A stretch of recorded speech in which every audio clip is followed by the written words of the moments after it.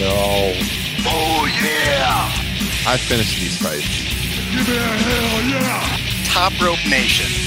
Learn to love it. It's the best thing going today.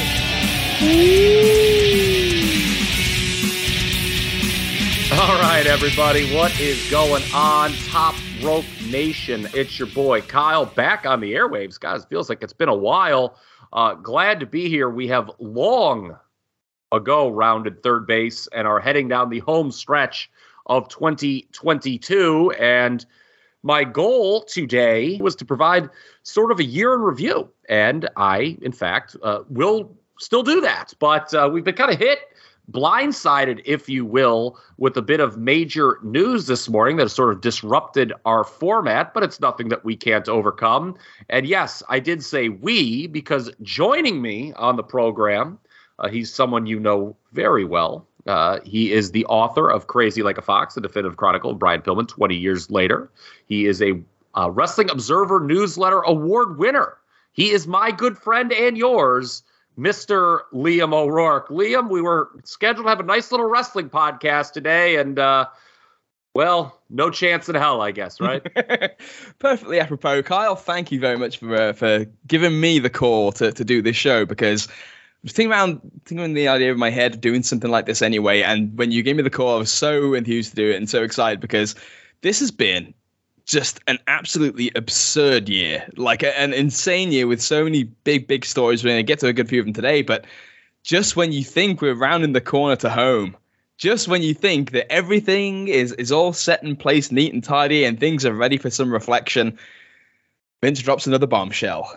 Yeah, and I guess true to form here, the thought process, as you know, having seen my notes behind this show, was there have been these just huge sea change moments behind the scenes in wrestling, both major promotions.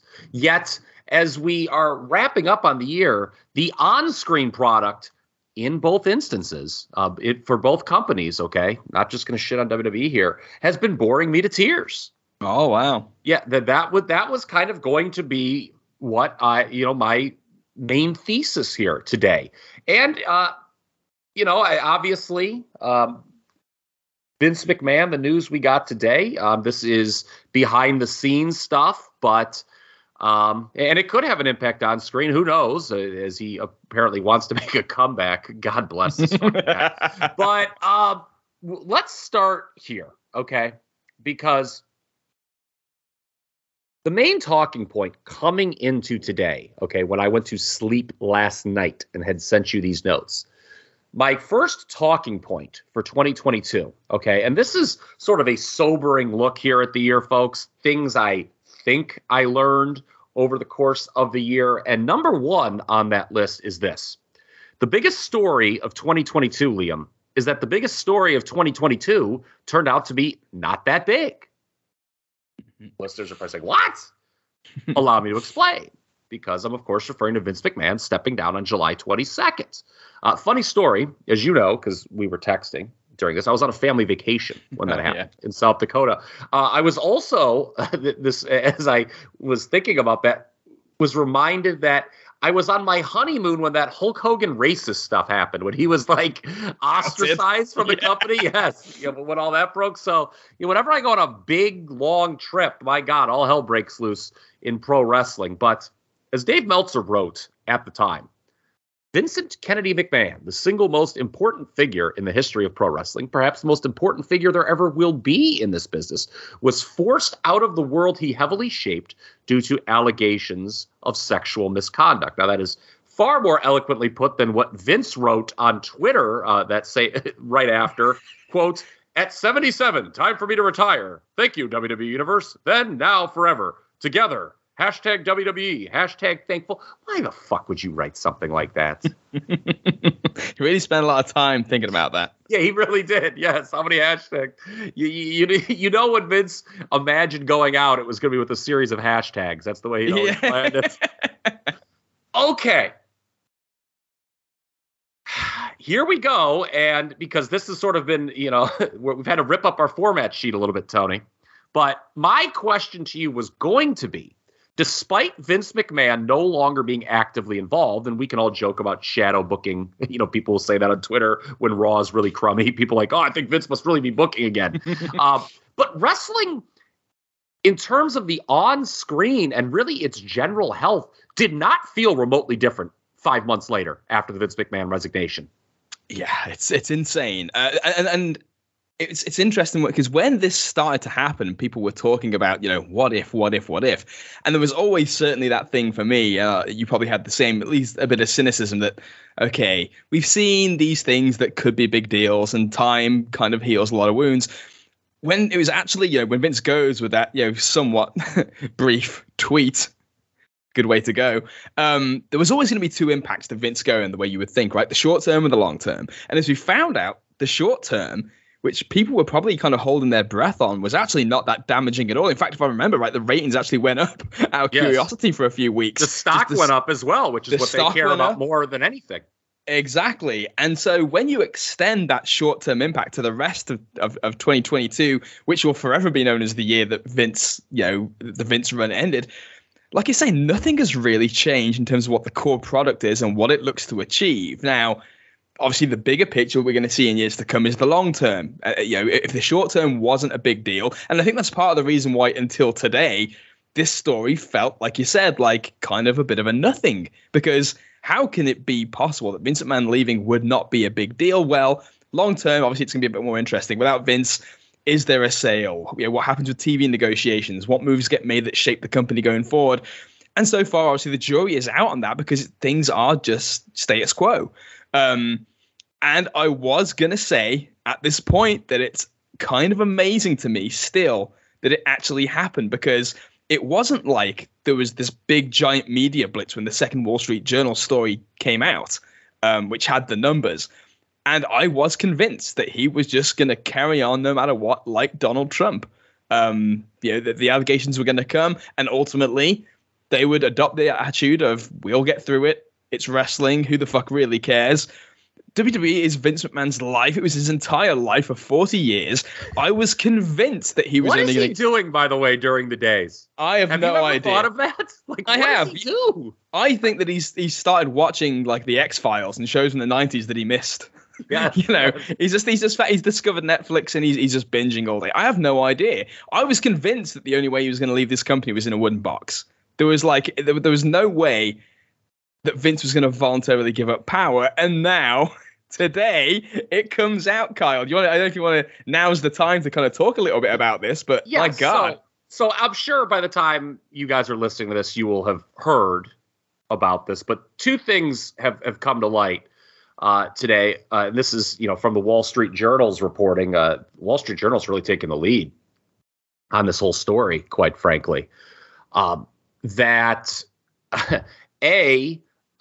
Rita Chatterton, and you and I talked about this story over on Squared Circle Gazette as it was sort of unfolding, not in real time necessarily, but as it was first breaking back in 1992 amid all the other scandals that were hitting the company, and did do real short and long-term damage at the time.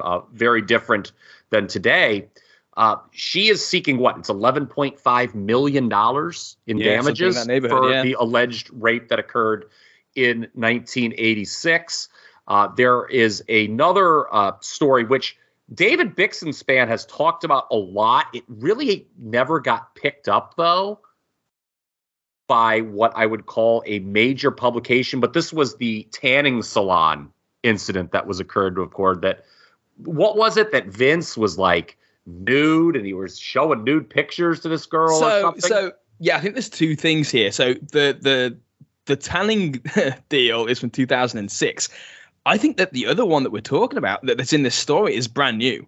Oh, okay. So this is a brand new story. Okay, I apologize. It's apparently a 2011 situation where okay, I got those confused. By the way, how terrible is it that there are multiple tanning salon stories? What does that say about you as a person that I get confused? Oh yeah, which tanning salons? And there's there's another one, Kyle.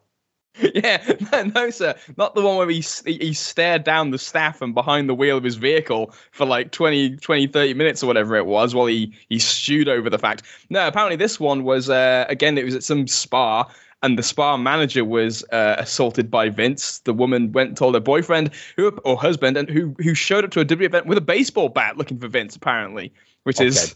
Okay, now... Okay, which is... Okay, this business is back. All right? Yeah. This business is back, okay? We thought it was all watered down and homogenized, Kyle. No. Yeah. Oh, boy. I'll tell you what. Think how many camera cuts we would get, by the way, from Kevin Dunn if that guy was hitting Vince with a baseball bat. All right. Even that wouldn't sour the situation.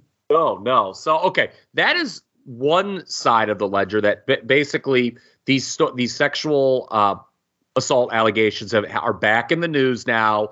People are seeking financial restitution. So that is not good, obviously, for WWE. I mean, again, it's bad press. It's like, oh, this story didn't blow over. It's back in the news.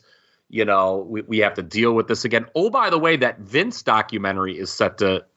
They've got to be loving that. Vice is licking their lips. They are thanking their lucky stars. This story came out today, aren't they? Yeah, well, I heard somebody say that this was a Nick Khan special or something like that. That it was like intentionally leaked to try to like help the numbers. I don't know. Ted Turner's behind this. Yeah, but Ted Turner, yeah. But the other fascinating part, and honestly, it's what more people on my timeline have jumped on, is this.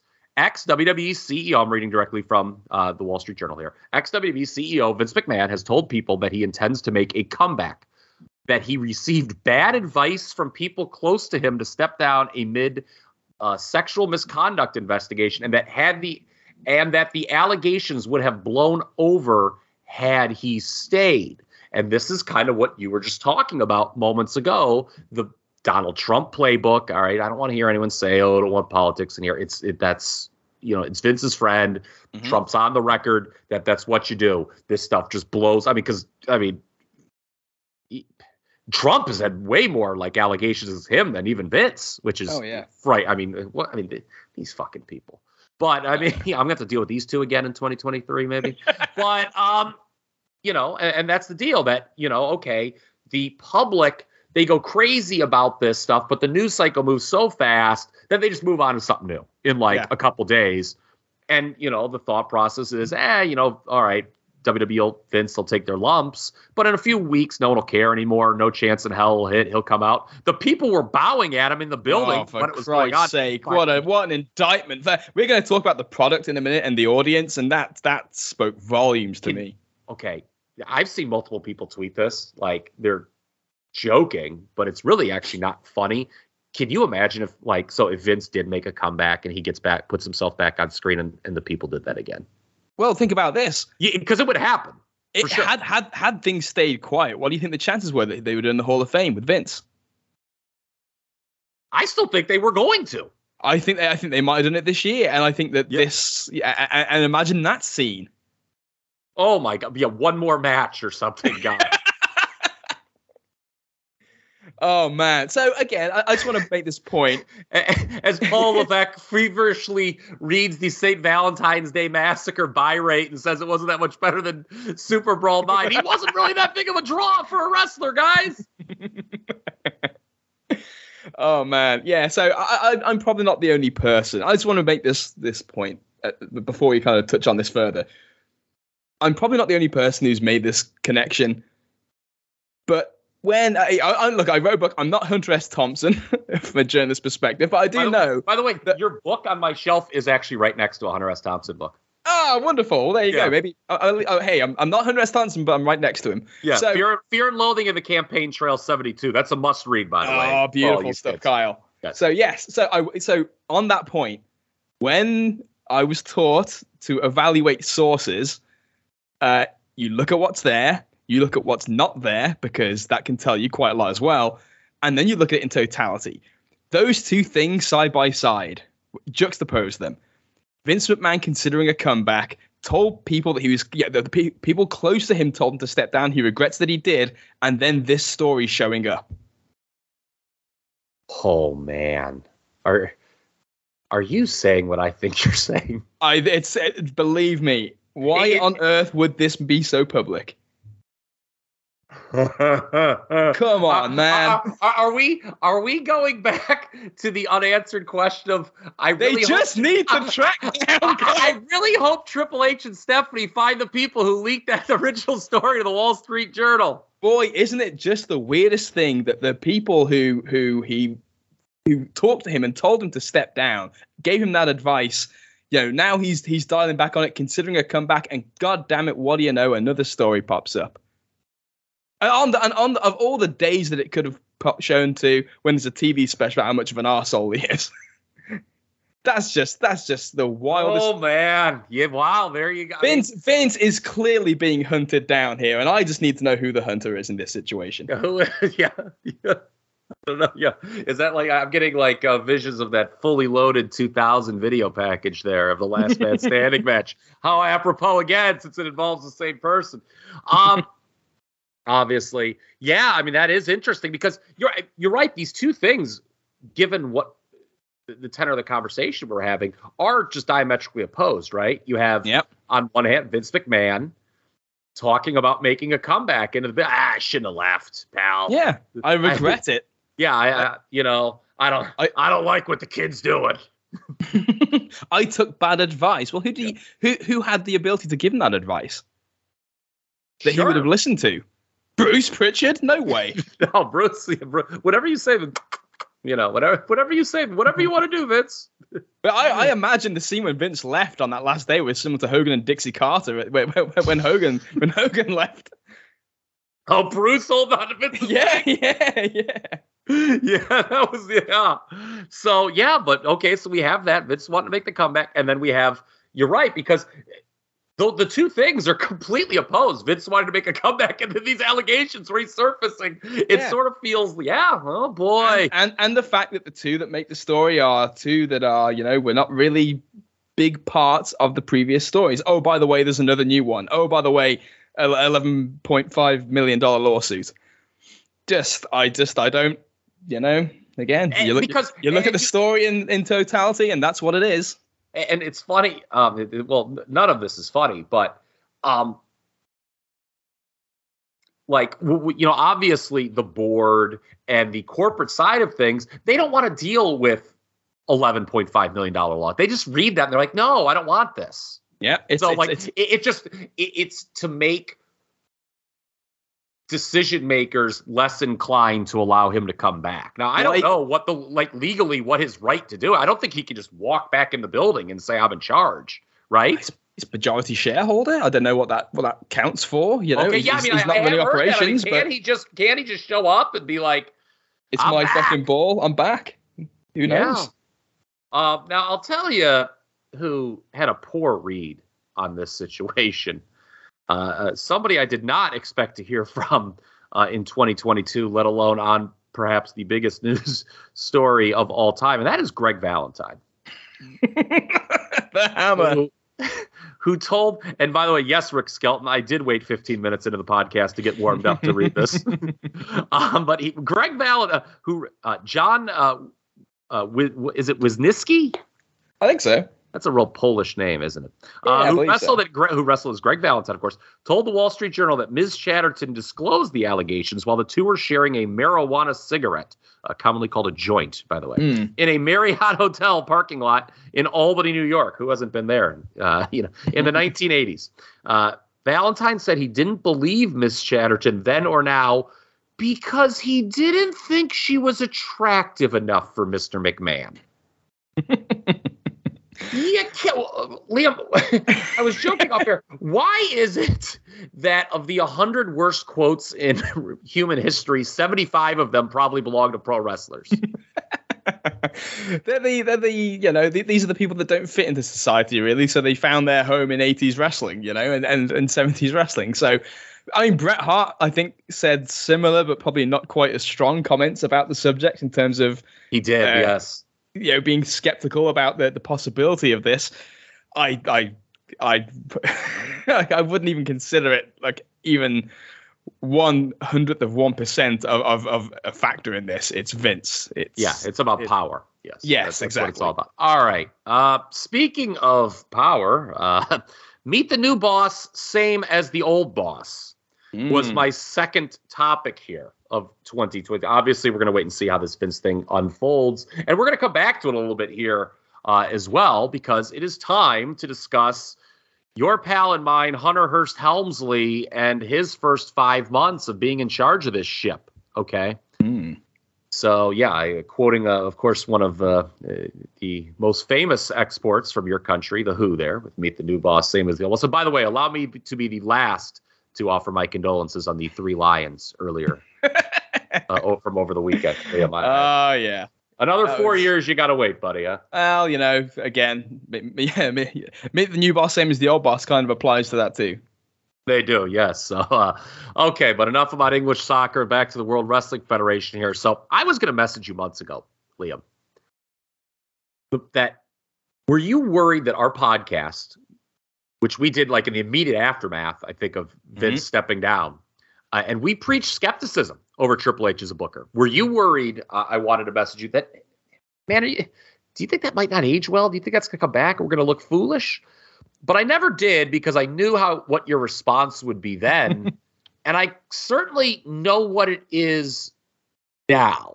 Yeah. And let's kind of just go back to what we were talking about minutes ago, how little the on-screen product has changed under Triple H. Yeah, so I think, first of all, a lot of people probably owe Nick Khan an apology for blaming him for all those mass calls over the last couple of years, because they pretty much all came back immediately. The faces that returned, things did not change that much. Hunter sat under Vince's learning tree for 20 plus years. It got to the point where the entire company has been conditioned and drill sergeanted to do things a certain way, and if there are symbolic changes in the guard, which I think on that first podcast we said we both expected there will be some symbolic statement changes, that things are different. I think War Games being introduced was one of them. Johnny Gargano being brought on the main roster, and Bray Wyatt, symbolic things that weren't going to happen are now going to happen. But once you get past that and you look at what it is, there are still so many things that are exactly the same, and really I didn't believe would change. Looking at Survivor Series that's just wrapped up, did the women need a War Games match? Dude, no. Okay, let me be honest with you. So I was not on our Survivor Series recap, and I think a lot of people who have followed the program for years know, and I know you know this, but like this time for me is like my busiest time of work, and it's just hard. And I don't, with those pay-per-views being on, or premium live events, pardon me, being on a Saturday night in the midst of, football weekend, I just can't review them right away. It took me like 4 times to get through Survivor Series. I fell asleep. Like I just kept admittedly I was starting it late at night, but I just kept passing out twice during the women's War Games match. Yeah, I don't blame you. I to me, it's that thing of it's the statement and the cosmetics of, we are going to do War Games. That's something that everybody knows, but a lot of people know that Vince didn't want to do ever because it wasn't his concept. Yes, Triple H brings it up to the main roster, but does it with the Vince staple of you have to have the equality. It wasn't done with the idea of the situation called for it, which it did with the Bloodline and made sense because of what that group is and what happened in the months prior. This was just, they just had to have a women's War Game match because you have to have 2. You have to have one on each side, which is a load of bollocks. The brain nonsense that we've seen with Uncle Howdy is still there. That would have happened under Vince. It's happening under Triple H. Michael Cole is still fucking awful. I don't care what anybody says. No, it's so funny because you've hit on what are the 2 key differences since Triple H took over, and I just wanted to put it in my own words. Michael Cole is now allowed to read off Wikipedia.com on air, and the roster's bloated again. Yeah.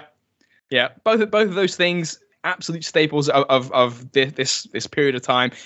He's no better. The fucking god awful finish to Clash of the Castle, or at the Castle, excuse me.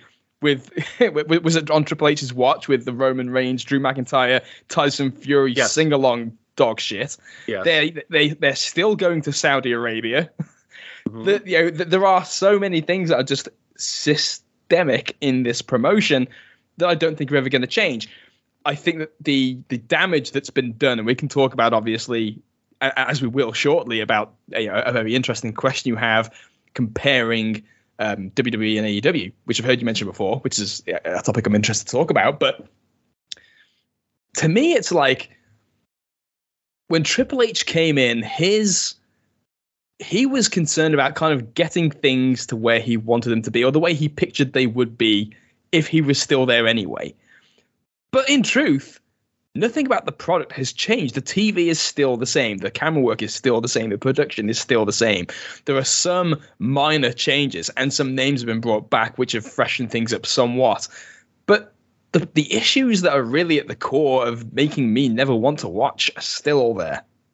Yes, and the people who are brought back are bit players. They're just there to fill up space because you got 5 hours per week and you need more warm bodies, especially when the top guy only, appears on like a third of the shows. Yeah. And then the second top guy, Brock Lesnar, he appears on even less. So you just need, I think Triple H recognized, all right, we just need more warm bodies. But that doesn't necessarily, and I thought it was such a great word choice by you to say they were symbolic changes. Because you're right. It's just like, they say wrestler now. Yeah, like okay. What does that mean? It doesn't make the product better, and they do it so like ham-fisted, like like they're saying, I'm a wrestler, and they almost like look out to the crowd, like yeah, you guys are gonna cheer that, right? And it's like so bad when they. I know it's like did Drew McIntyre cut a promo like that? I'm almost positive. He did, and this is it's like. And this is what that to me is the essence of why this promotion can never change. The only way they know to deliver, these little nuggets is in the WWE form. It's the idea of this is the thing that you're going to react to, right? And they have to make it obvious. It has to become Pavlovian. And even, it really is hilarious because the original reason why the whole thing about using the term sports entertainment and avoiding wrestling, the fury was not necessarily, at least not to me, about refusing to use the word, because who really gives a shit? You're watching the same show. It's about how inorganic and inauthentic it feels to use a term that is completely inauthentic and inorganic on a wrestling show. And now, in the ultimate irony, they have now made the use of the word wrestling as inorganic and as put on and as plastic as they possibly could. It's basically just, rather than just being something that just creeps in and it's these slow changes that actually kind of make it feel like a different promotion. It's not. It's billboarding, and it's the only thing they can do.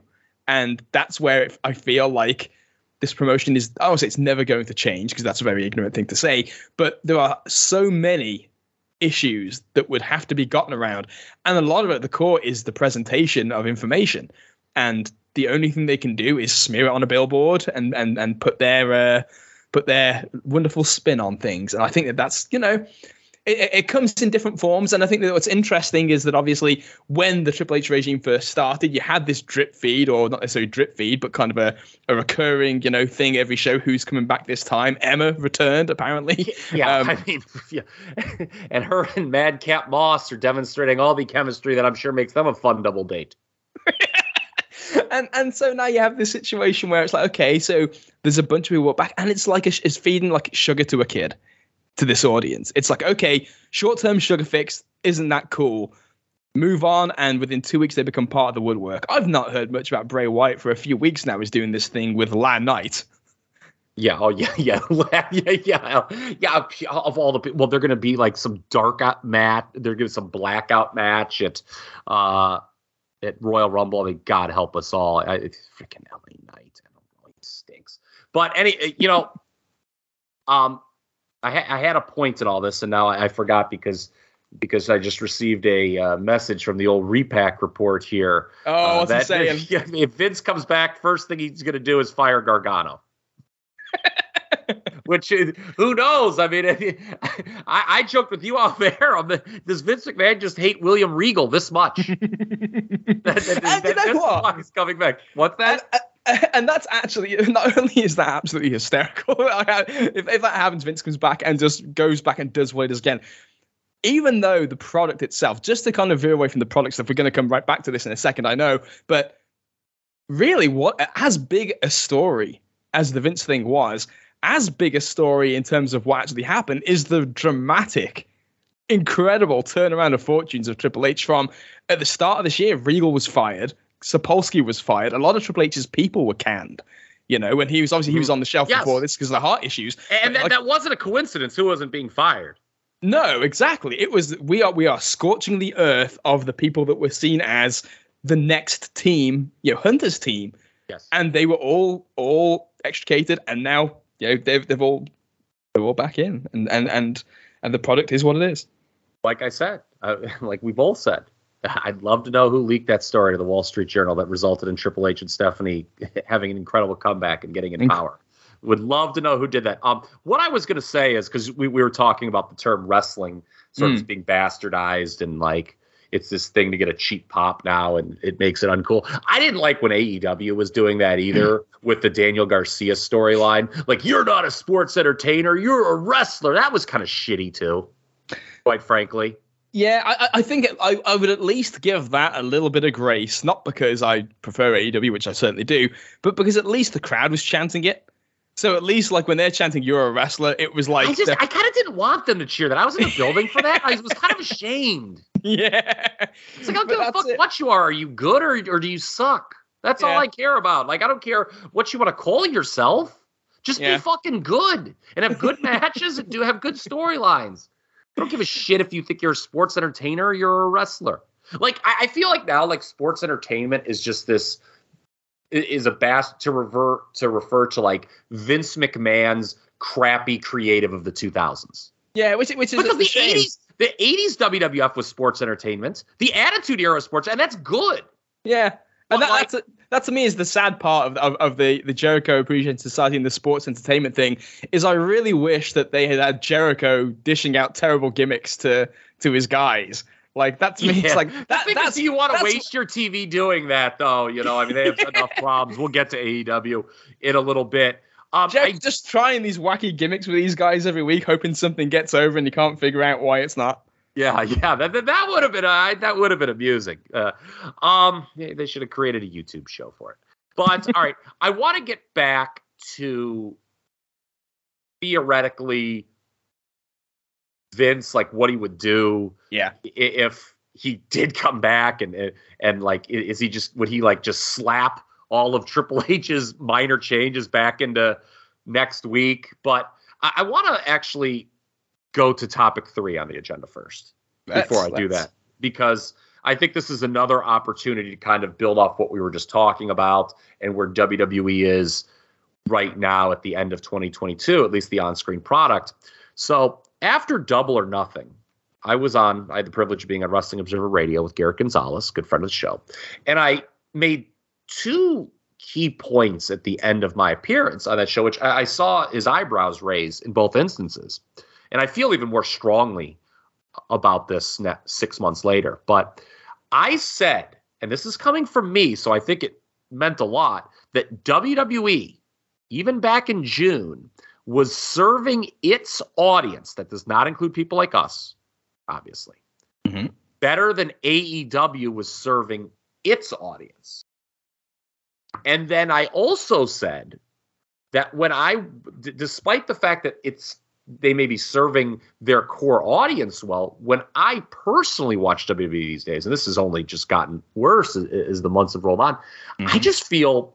the comparison I made, it was apropos because I was talking to Garrett, was like Dave Meltzer when he would recap WWF in like the late 80s. Yeah. Anyone who had read The Observers at the time knows this.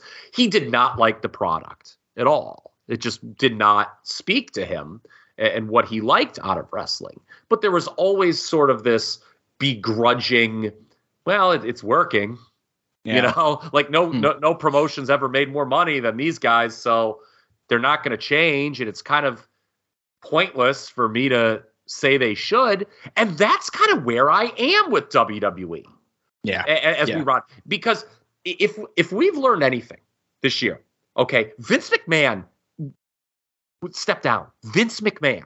Yeah. Okay, there was a change at the top. And as we have said over the last 30 minutes, the product really didn't change.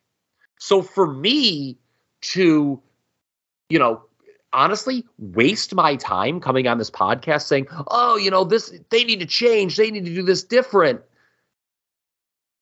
It seems fruitless because they have enough people that like the way they do things and are satisfied. So what do you do except just throw your hands up in the air and say, I'll review it for the people who want to listen. I'll say, my piece, but it's not going to change. And it's stupid to think it's going to change. Absolutely. What you said about where you are at when it comes to feeling like Dave Meltzer watching the WWF in the late 80s is exactly how I felt for years.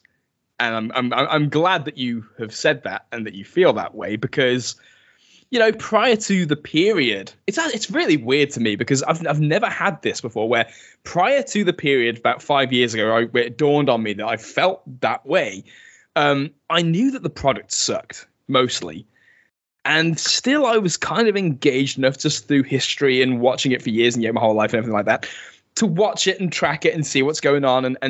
But there came a point where it dawned on me one day just how cold I was to things. Like the Brian Kofi thing was a big one because I would listen to reviews of the Brian Kofi build up and people talking about like this being really good and people really, this is great stuff. And at that point, I felt like I had noticed things were changing with my stance on it because I didn't particularly. It was just one of those ones where because Kofi was just plucked out of mid-card obscurity after one performance at the Elimination Chamber and it was that easy to just get him there because it didn't matter anyway because they had nothing better going on. They had nothing better and the belt was basically the Intercontinental title anyway. But everybody's acting like it's this incredible landmark thing. And at the end of the day, I think that everybody, if they were intellectually honest with themselves, knew before, during, and after that Kofi was not going to be treated like he was any bigger of a star in the long run than he already was, which is exactly what happened. Yeah, so, if anything, his reign went too long. Yeah, because it was, of course, ended in the most miserable way possible. But and eventually the day came, and I'm sure that you've had this, where you try to watch and it hits you like a ton of bricks that this just isn't for me. Is a point I never thought that I would personally get to. The giant CGI graphics, the camera cuts, the commentary, the meaningless stories, the false drama, the faux accomplishments that mean nothing, a roster that come off happy to be taking part in the school play without a lot of killer instinct to make themselves stars. Those things that kind of led to this malaise that I have towards WWE now is going to take a long time to reverse. But as you say, not for the existing fans. The fans that have sat through so much and don't know any better, to them, this is wrestling. This is what WWE is. What they're seeing, this kind of churn and false moments and people not really being big, that's kind of what it is. They accept it. They like it. And this year, if anything, kind of exposed to me, under Hunter's reign, that those short-term, isolated hot moments in quick succession seem to make the biggest impact in the business at the moment. And it's kind of sad to say that those moments aren't created by stories on television. They're created by these sugar fix moments. Oh, Karrion Kross, the guy that nobody really cared about and is gone, is now back. And we were excited about it, apparently. Here comes this person that's gone. Dexter Lumis is now, on Raw. Isn't that something to hang your hat on? The people that were seemingly the most pleased by this stuff seem to be the people most incapable of thinking 6 weeks back, let alone 6 months. Yeah, or the history of this business. Did you really think any of that was going to make a difference? And people you and I are talking the way we do, and we're the assholes for raining on everyone's parade, saying, do you really think that fucking Karrion Kross in 6 months is going to be in an important position? He's not even good at wrestling. I find it interesting.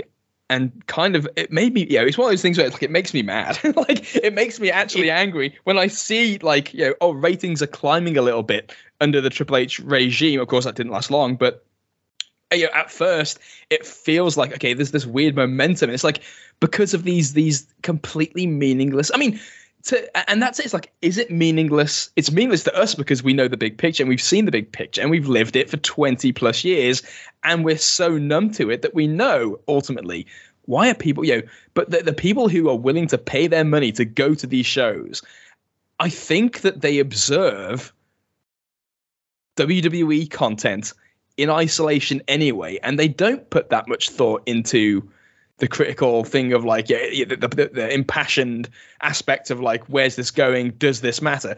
It doesn't matter to them, which is why it's so much easier, I think, for them to serve their audience, because their audience is that. Whereas AEW's audience, which, to your point, were they served this year as well as they could have been? Absolutely not. And that period of time you're talking about, around that Double or Nothing period, especially, I mean, a little bit prior to Double or Nothing, but especially as the Forbidden Door build got going, the product really took a turn in terms of the way that things were feeling. And I think that like there have been elements of that since around May. But WWE, like we say, it's two different audiences, which is why I think that we're at the point now in the war where the amount of sway towards AEW is fairly minimal, but the amount of potential sway in the other direction is bigger if WWE can get their shit together, which I think is one of the lessons of this year. So you do agree, begrudgingly, that the WWE over the course of 2022 served its audience better than AEW served theirs, in the sense that I think just compare, like, even the fickle WWE core audience that we, poo-poo and make fun of, on the podcast. Yeah. There was always, under those last few years under Vince, there was, even from them, like a sense of disgruntledness, like it would sometimes have to be like the really egregious, like horrible stuff. But there was always kind of like, like, God, like everyone kind of knew it should be better. And I feel there was less complaining and more, and I don't know if it was just like a result because they don't want AEWs to change their worldview, but it just feels that the audience that is predisposed to like WWE was far more satisfied than people that were looking to AEW to change the industry. Yeah, and I think that part of that, and it's not, when I say that, I'm conscious that that's probably going to sound like a snobbish thing of like WWE fans are dumber and AEW with a more sophisticated fans. To a degree, I guess there is something to that behind what I'm saying, but I don't mean it as a knock so much as it's just the way that audience views wrestling and views WWE as their entertainment. It's like, okay, so if AEW did something as fucking hideous as that zombie match that happened a year or so ago. Oh, yeah. On a pay-per-view. Can you fucking imagine what the WWE fan base would say in response to that online?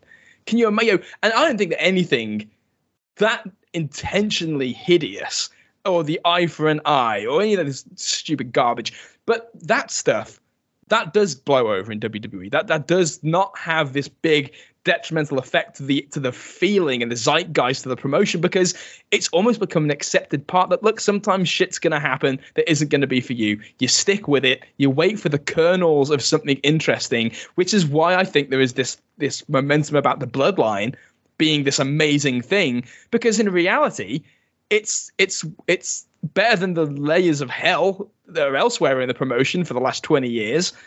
But isn't this exceptional all-time television? It looks a lot better than it is because of the environment that this has been happening in, I think.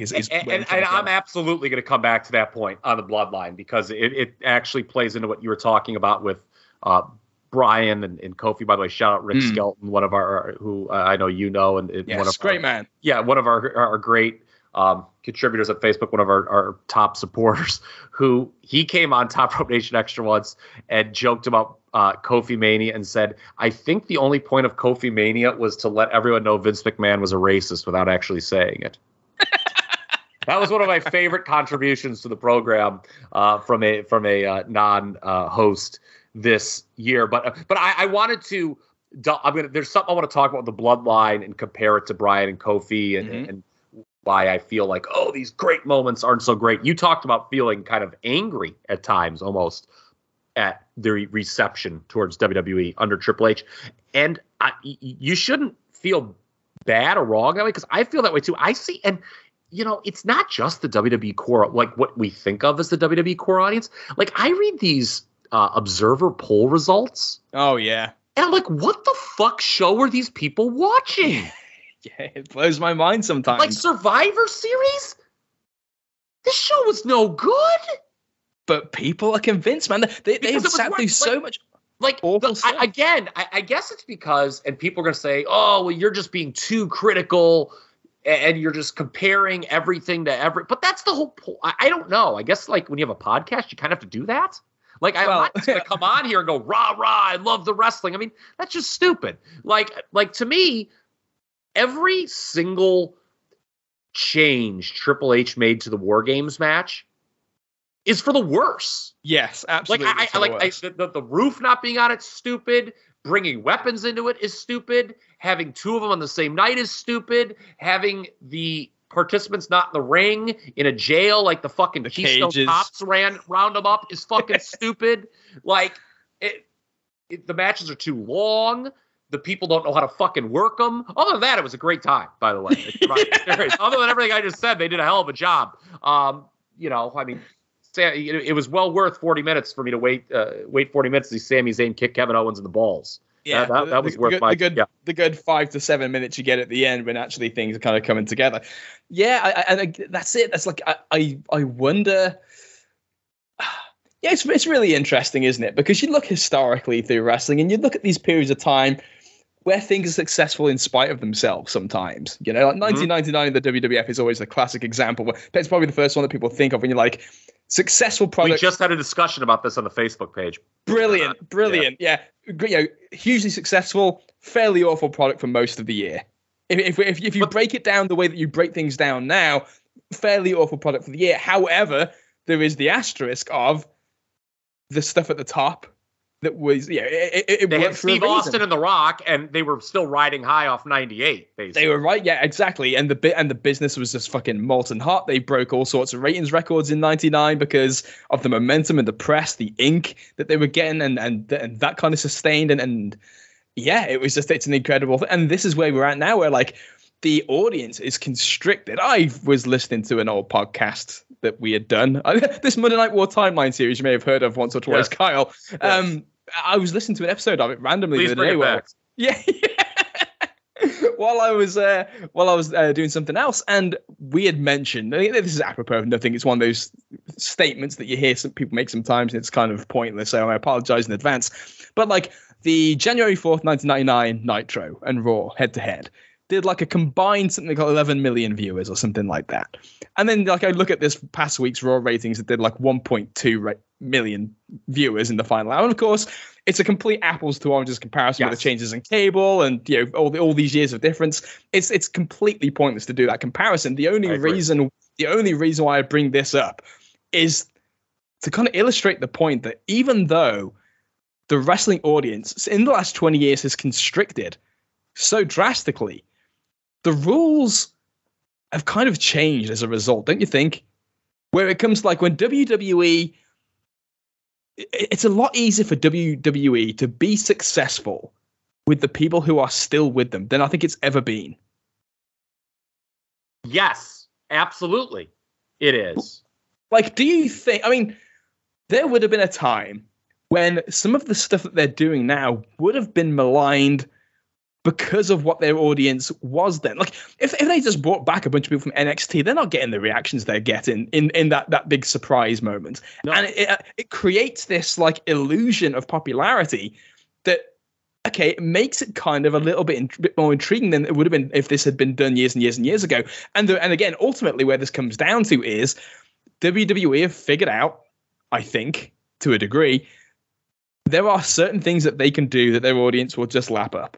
And they can just, and unfortunately, that's kind of where we're at. It's like AEW has to be at the higher level. They have to be better. Otherwise, there's no point in being there. Correct. And WWE has to basically just not give the fans a reason to stop. And that's all it is. Like, WWE fans just keep, don't let them leave. And they've done so many horrible things that they've stayed through that it's almost unfathomable. Like, what is it that's going to... Yeah. Well, like, if you haven't been turned off by the WWE now, you're there for forever. You're there forever. And the only thing that's going to stop is when there is competition for those eyeballs on Monday nights or on Fridays, where something, far more important happens in the sports world or in the news world, and it will make an impact on the wrestling business. And that's really the only time things seem to fluctuate. Yeah. I feel like we've been at this same level for like 3, 4, 5 years now. Yeah, well, I agree. And that's WWE. And, nothing's changed with us. We're still, you give them, and here's what's fascinating. As you were talking, there was a point I wanted to come back to. You've done enough of these with me that when I don't have things written down, it's like a catastrophe. I think of things and I can't remember them. I should just start typing things while you're talking, but the point has come back to me. What is so fascinating to me when you talk, and I don't talk to many of them, but you see some of these conversations on Twitter. I've actually tried to have some of them, and I just threw my hands there, so this is not worth my time. Yeah. But you cannot.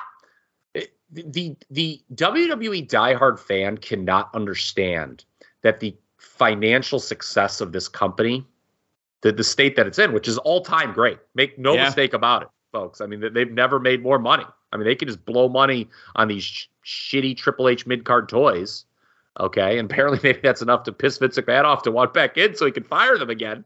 Mm-hmm. But you can't tell a WWE diehard fan that the financial success that the company's in right now is not at all tied to the creative on-screen product. No. And I think that's like the most frustrating thing for me as a consumer even if it's a part-time consumer of WWE, is growing up, generally speaking, how much money the company was making was directly related to how good the product was. Yeah. Yeah. I mean, there's certainly been times when, and there's certainly been other promotions in history that weren't doing huge numbers at the box office, but I enjoyed it. But WWE is what makes it so fascinating as we head into 2023 is there's never been a company that was just so creatively bereft that made more money. Yeah. And it's just fucking annoying to me. Yeah, it is. I mean, and it kind of like to me, rooting for the WWE, it's like rooting for like a network sitcom or like a top, like a big pop star or something. It's like, I really hope the Big Bang Theory does good numbers again. Why do we eat this homogenized? I feel like it's true in the sense that you can talk to a WWE fan or somebody who's following the product. Let's not use the die-hard WWE fan necessarily.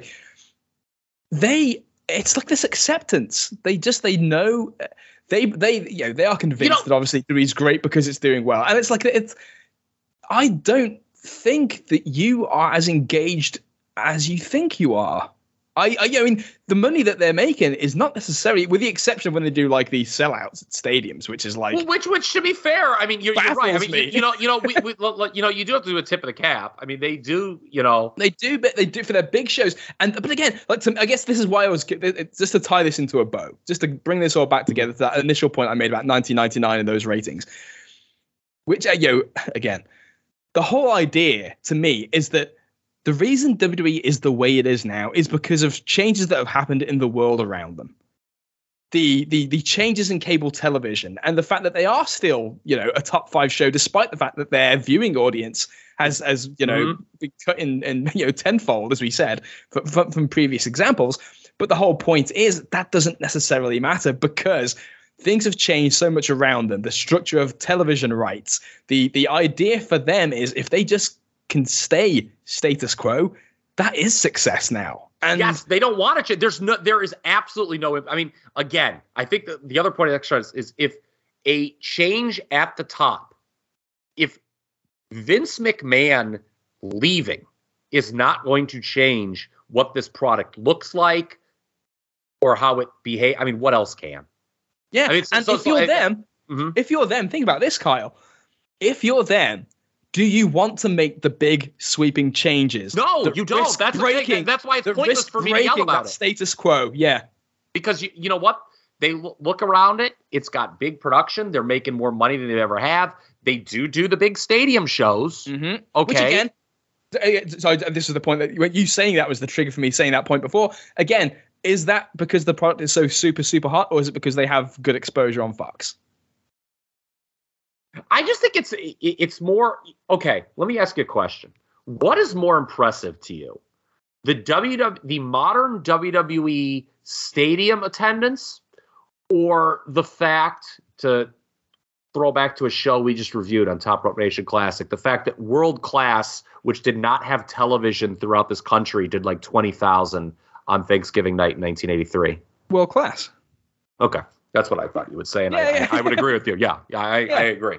A small, concentrated region getting a higher percentage of its potential audience to come out like that is unbelievable. WWE doing the same thing. Again, it's part of the modern world, that the changes that have gone on around us. They're not going to do those big attendances for random shows, for random Raws. But if it's a big show, if they build it, they will come. That's the way that like events have been in America for the last like 10, 15 years now, is that the big events do better than ever, but the smaller ones tend to do worse. Yes, and to be honest, Triple H's booking, which is pretty fucking boring, to be honest with you. I mean, he's taken 50-50 booking, and he's now created what I call 33% booking with Lashley, Theory, and Rollins on Raw. But like, Justin Joint was the one who immediately came on and said, he's just picking up dog poop in front of the mansion. Yeah. And like, honestly, all you have to do if you're WWE is give the illusion of being a very big thing, be corporate friendly, and just not do things that are really, really stupid. Which includes having, theoretically your CEO, accused of sexual assault of multiple women. Yeah, exactly. So, and that's it. And if you're Triple H, do you want to be the guy that makes big changes to the company and the audience, as we said, yes, exactly. And the audience all of a sudden goes, this is different to what I was watching it for. Yeah. Like I'm not really all that interested in this. I wouldn't pay money for a big show for this, because this thing that has this exposure and gets adverts on Fox and stuff. Maybe I won't go to that one anymore, because if we're just going to be talking about how he's a wrestler and we're going to have 40-minute snooze fests, then maybe not. Maybe not for me. But who knows? And that's why I think things stay status quo, because people are afraid of what happens if you get it wrong. They don't have the confidence in themselves. And again, this structure to do with its place in America, its place on television, its place in the world of entertainment, it's all about just sustaining. Yeah. And let's go back in time to what we're reviewing, you and I, on Squared Circle Gazette.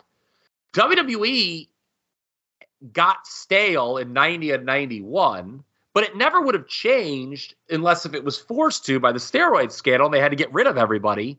Because they were all roided up. And then they did try a lot of and we haven't gotten into this yet, because we're still in 92 and we haven't gotten 93. But over the next couple of years, they did try some novel concepts that largely most of them did not work. But at least, like, it's funny when, because everyone like just thinks like 93 through like 95, maybe into 96 is just this dog shit period. And from a financial perspective, yes, it was the dark era of the period, but I am far more apt to go back now and revisit that period than I would be, say, the last 5 years, because there were more chances taken and there's more of an identity specific to that era. Whereas now you could throw something on from 2016, tell me it happened in 2018, and I believe you. Yeah, exactly. The consequence of things happening, decisions being made. Part of that, again, is the roster bloat and not firing that many people for a long period of time. Of course, they tried to change that, I guess Vince did, by culling half the roster. But even then, the people that were kept are people who, ran another Randy Orton SummerSlam main event, was the big plan or something this year, I think. Yes, so it was. Yeah. Yeah. And what did they do? By the way, it's going to be great when we come back to this for WrestleMania stuff. I want to get to AEW very badly. But it's funny with Randy Orton, what was their kind of plan B when Randy Orton got hurt? They inserted his tag partner, Matt Riddle, into the spot and basically had him just wrestle like he was Randy Orton. Remember he was getting Orton chants going? Yeah. He's like, chant Randy Orton for me. Yeah. What a star. I mean, he was doing Orton's move. Has it come to this? All right, fuck that. All right, we got to move on. I want to talk about AEW because I think a lot of people, when I teased the show, were more interested in the AEW portion of the program. And what I learned about AEW in 2022, is that wrestling can still break my heart. Oh. Yeah, I know. AEW's fall, and I'm not talking about the autumn. I'm talking about its fall, because make no mistake about it, in my view, it was a fall from grace. And I'll have a shocking admission here to you in a moment. I gave you the opportunity to read it in the notes as I wrote it in white text and offered you the opportunity to highlight over it. You said you did not take me up on that opportunity, so you will be learning as the listeners do. But before we get to that, William, I'm just going to come out and say this. And the next, 30 or so minutes, you have a mission, if you so choose to accept it, and it's to sell me on this AEW moving forward. Okay? No pressure. But I just don't think there is any way you can argue that 2022 was not a step back for AEW. They lost the guy responsible for their biggest pay-per-view number and the most buzz, CM Punk, and the guy whom everyone thinks should beat Roman Reigns now for the WWE title, Cody Rhodes. They, too, chose roster bloat. And as a result, I don't think there's a ton of people in this promotion who are more over now or more intriguing than they were this time last year. I think the creative stopped clicking before Double or Nothing. And I made those comments on Wrestling Observer Radio with Garrett Gonzalez. Yeah. Do you agree with me that AEW took a step back in 2022? I do. I don't think that there is a way to argue that. There's a lot. There's a lot to go over with AEW this year. First and foremost, and there are, obviously there are issues at play here. I want to touch on them like you do, without trying to sound like an apologist for AEW, because that's not what the following 20 minutes or so is probably going to be for me. But I do want to say that any honest review of the company this year has to acknowledge the sheer number of things that got fucked up. Because I saw a list, and it's Cody leaves AEW out of nowhere, forcing Sammy and Ty into the Cody and Brandy role, which ends up fucking them, and that's just hideous. CM Punk's first title reign scrapped due to injury because he breaks his foot. MJF with a months-long absence due to whatever the fuck that thing was with the contract argument, whatever. Bryan Danielson out for 2 months due to a concussion, missing Forbidden Door. The Elite versus the Undisputed Elite ends with Adam Cole getting a concussion, Kyle O'Reilly getting neck surgery, Kenny Omega's out. The Hardys winning the AEW World Tag Titles planned, scrapped due to Jeff Hardy's DUI. CM Punk's second title reign ending before it even starts due to an injury, and of course the chaos in the press conference and the fight backstage at All Out. The Elite vacating their titles because of that situation. Andrade's storyline with 10 gets killed because of Andrade fighting Sammy Guevara. Eddie Kingston's match with Sammy Guevara All Out off the table due to the backstage melee. The House of Black written off television as Malachi tries to get a release and go back to WWE thinking the grass is greener. Chris Statlander potentially going to dethrone Jade Cargill and build to that match, scrapped due to another injury. Jungle Boy and Christian Cage sidelined due to an injury to Christian Cage. Top Flight in line for a push, shelved when Darius gets injured again. Thunder Rosa vacating the title because of Tony Storm. After proposing to lose to Tony Storm due to her injury. Ricky Starks, a couple of stop-start pushes for him this year because he was banged up for a while. Ruby Soho gets a broken nose. Ric Flair was supposed to join before the Dark Side of the Ring episode. I forgot about that. And the backlash that comes from that. And then they build the company around the Blackpool Combat Club in many ways in the absence of Punk and the Elite. And then William Regal wants to leave the company. And they do. So, and that's just a snippet. Now, some of those are obviously far more important than others that I mentioned there, but it's just to stress the point that what we saw this year was not the year that it was supposed to be. And that is not, and having said that, that is not to excuse the bad decisions that were made. Okay. Because there were some. Yes. So that's interesting because everything you said is very real, definitely happened, and it would be tough for any booker. I just think even as those problems were going on, it started a little bit before Double or Nothing. The creative just seemed off. And, I joked earlier about family vacations and pro wrestling and whatnot. I thought of something, and I might have screwed myself here, Liam, with this AEW. So I'm going to take you back in time. I don't think I've ever told you this story. Okay. This was the summer of 2000. I was on a cruise with my parents around Alaska, okay? And it had its high moments, it had its boring points. And during one of the boring points, I was like in the lounge of the cruise ship. And you know what I started doing? This is what kind of person I am. You will laugh very hard. I started fantasy booking what I wanted the WWF to do until WrestleMania 17. Imagine being on a cruise through Alaska and you're just bringing out the notebook and saying, all right, if you give me the book, this is what I would do for the next 9 months. And I remember I had never really done something like that. Okay? You know, I mean, it beats fucking hanging out with my parents when I'm 20 and looking at glaciers or whatever. Yeah. Okay. Although I'd love to go back now. I was a knucklehead. But anyway, and I remember I came up with those, and I was like, man, this is fucking good. If they did this and it seemed all realistic, I'm like, man, this WWE have to be stronger than ever. And they didn't do any of it. And I started souring on the product as 2000 went along.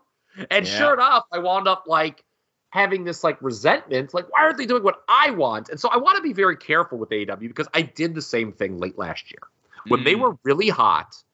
And remember, I came on the show.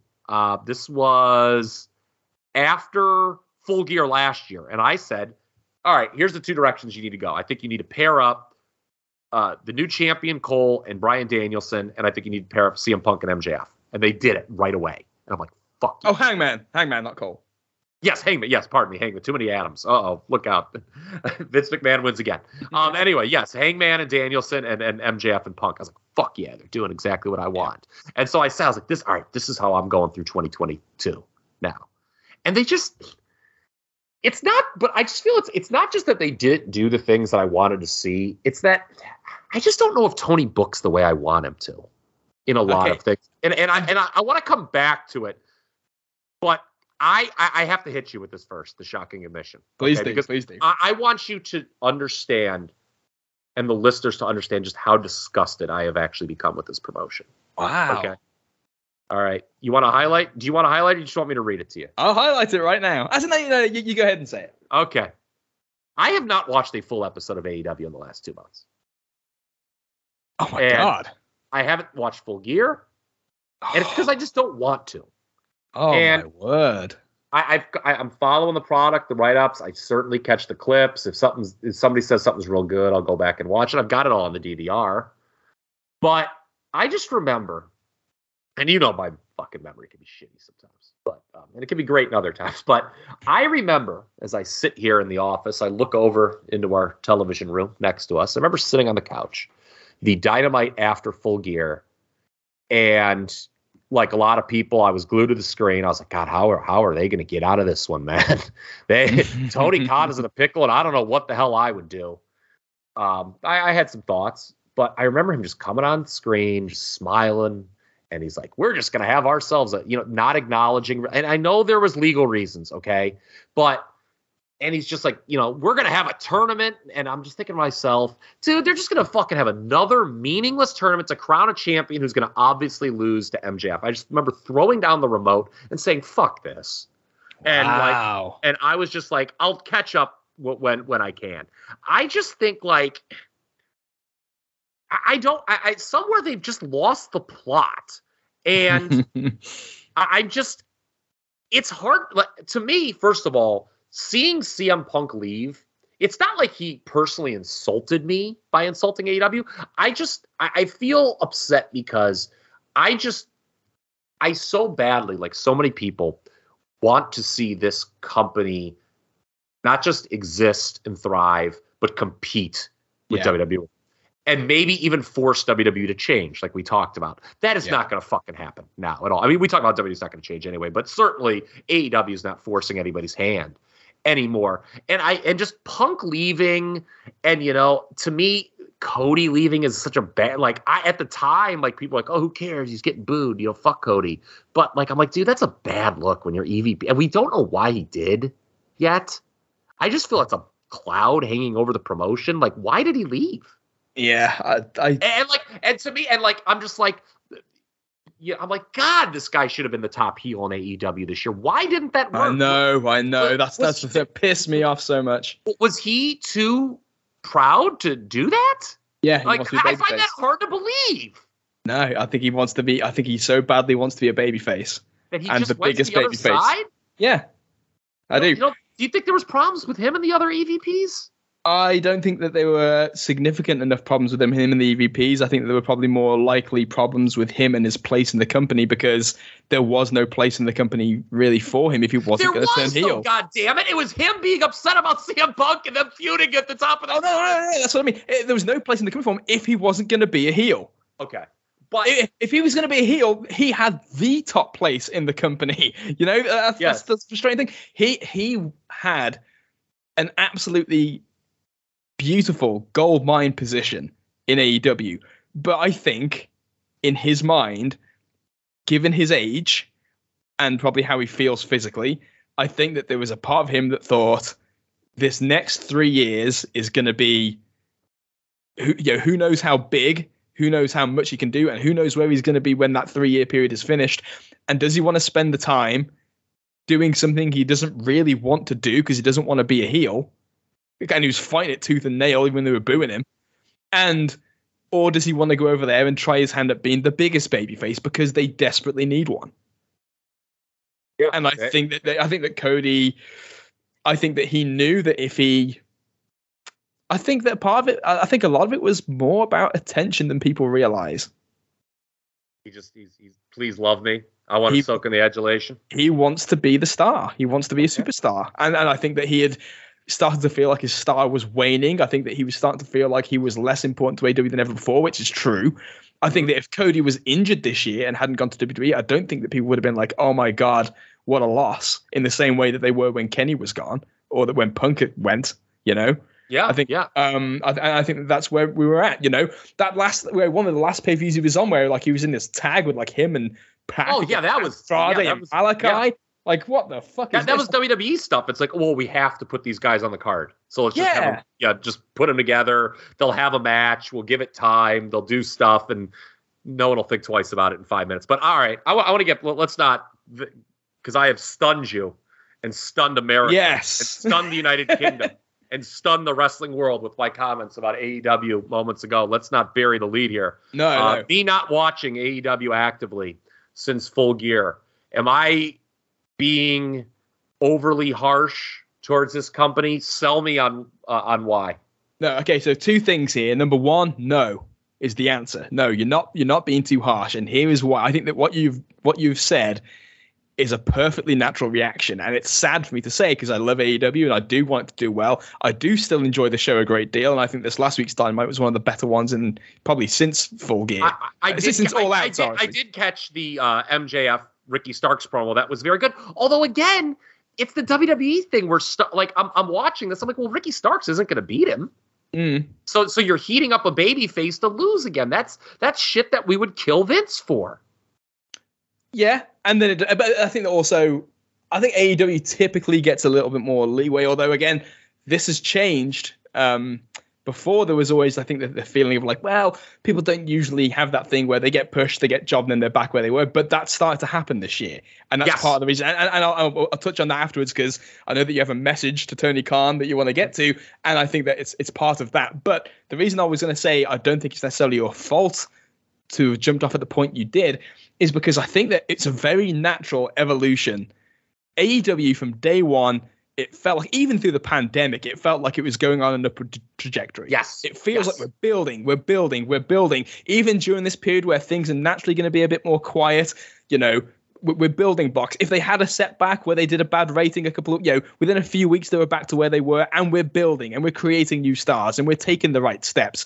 Things are on the upward ascent to the point where you hit that euphoric phase we did towards the end, the middle to the end of last year, where you get Punk, Danielson, Adam Cole.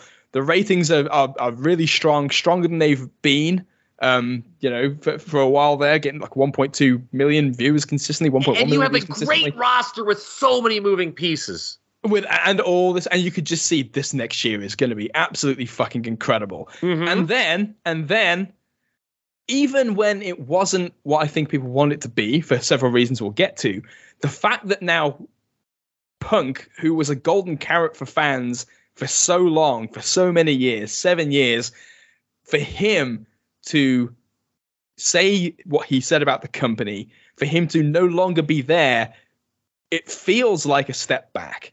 And it's the first time that the company's had to deal with a step back, to the point where, like you say, that show After All Out, when they're on television and they're going to do this tournament and we're going to crown a new champion. And it's like, you know, for a company that has this many people, it shouldn't feel like depth is a problem. And all of a sudden it does.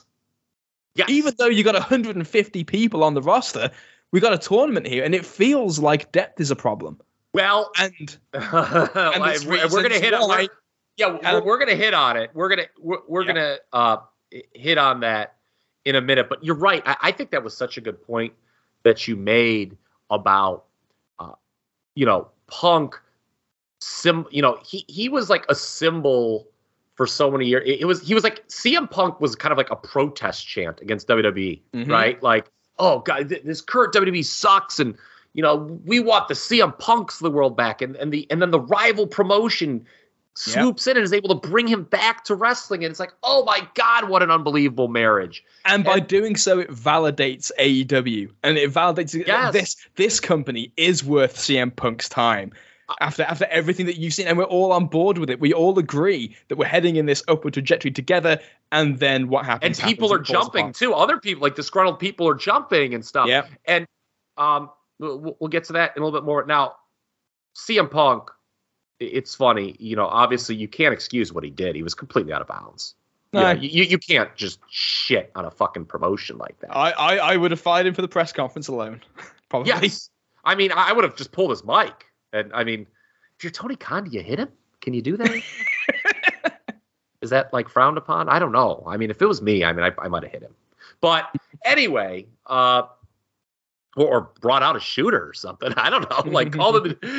Where's Anthony Ogogo or something? Yeah. Right? I mean, But it's funny. Punk complained, because I want to bring this back because again, you have made the point, and it's a good one, that there were a lot of unforeseen things that happen to AEW that make it really hard if you're the booker, okay? But I want to point to something that, CM Punk kind of complained about, yet you look back and you're like, well, dude, you were guilty of what you're complaining about. Okay, I want to talk about the creative here first. So he was pissed, obviously, about that Adam Page throwaway line in the build to Double or Nothing, right? That didn't even register with anybody. And people and that's whatever, nobody even cared about that, man. Why would you be so mad about that? We'd all forgotten about that. Well, you know what's funny about CM Punk bitching about his status as this top babyface being undercut? Look at who he worked with on pay-per-view. Go back. Works Darby Allin on his first pay-per-view. What's Darby Allin? Babyface. Mm-hmm. Second pay-per-view works Eddie Kingston. Mm-hmm. What's Eddie Kingston? He's a babyface. Third pay-per-view, he works MJF. Everyone agrees that was the creative apex. Mm-hmm. Okay, and that worked. That was top level heel, top level baby. That was awesome. Awesome. Feud of the year. For me. Fourth pay-per-view, who does he work? Adam Page. What's he? Yep. He's a babyface. Fifth pay-per-view, he works Jon Moxley. Babyface. So what the fuck are you complaining about? You're undercutting yourself by allowing that to happen. Either you're oblivious to what you're complaining about, or I don't know, maybe Tony Khan just didn't care, and maybe Punk had but don't complain about being undercut as a babyface when you're just working with other babyfaces on pay-per-view. And that's what I talk about with the AEW creative. That shit, I thought that was it's so funny because you and I love to revisit periods, obviously, of wrestling history. And I don't really want to revisit the last couple of years of wrestling history. But I do in a sense that, I feel that if other people did, it would not. And I don't mean to be a Grinch or a fucking Scrooge. I'm using Christmas terms, obviously, here because we're very close to the holiday. But, I feel if people would go back and look at the last couple of years, and whose ratings I'm referring to here, they'd all be way lower on these matches. And I just think that, there's a lot of stuff that just in retrospect, was just a bad idea. I mean, it's not just WWE, it's AEW. I just think a lot of the stuff that maybe we liked at the time and sung its praises, it just didn't have a lot of staying power over the last 12 months. Possibly it seemed cool in isolation, but again, just like WWE, we always talk about how it's a moment's promotion and stuff happens, but and that brings me to my message to Tony Khan, Liam. Okay, ideas are great, but stars are better, and this is where Tony Khan has failed in 2022.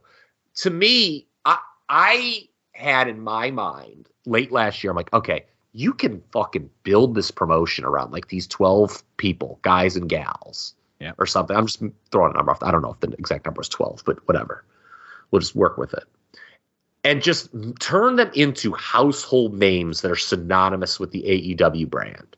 Yeah. By the way, I want to get, I have nothing against Britt Baker at all. I thought that comment, no one's above the brand, that was fucking shitty. That pissed me off. Yeah. That's like something somebody in WWE go to WWE and say that. I don't want to hear that. I'm sorry. I grew up when the big stars were bigger than the brand, and that's the way I want it to be. And it's the way Britt Baker got over. Yes.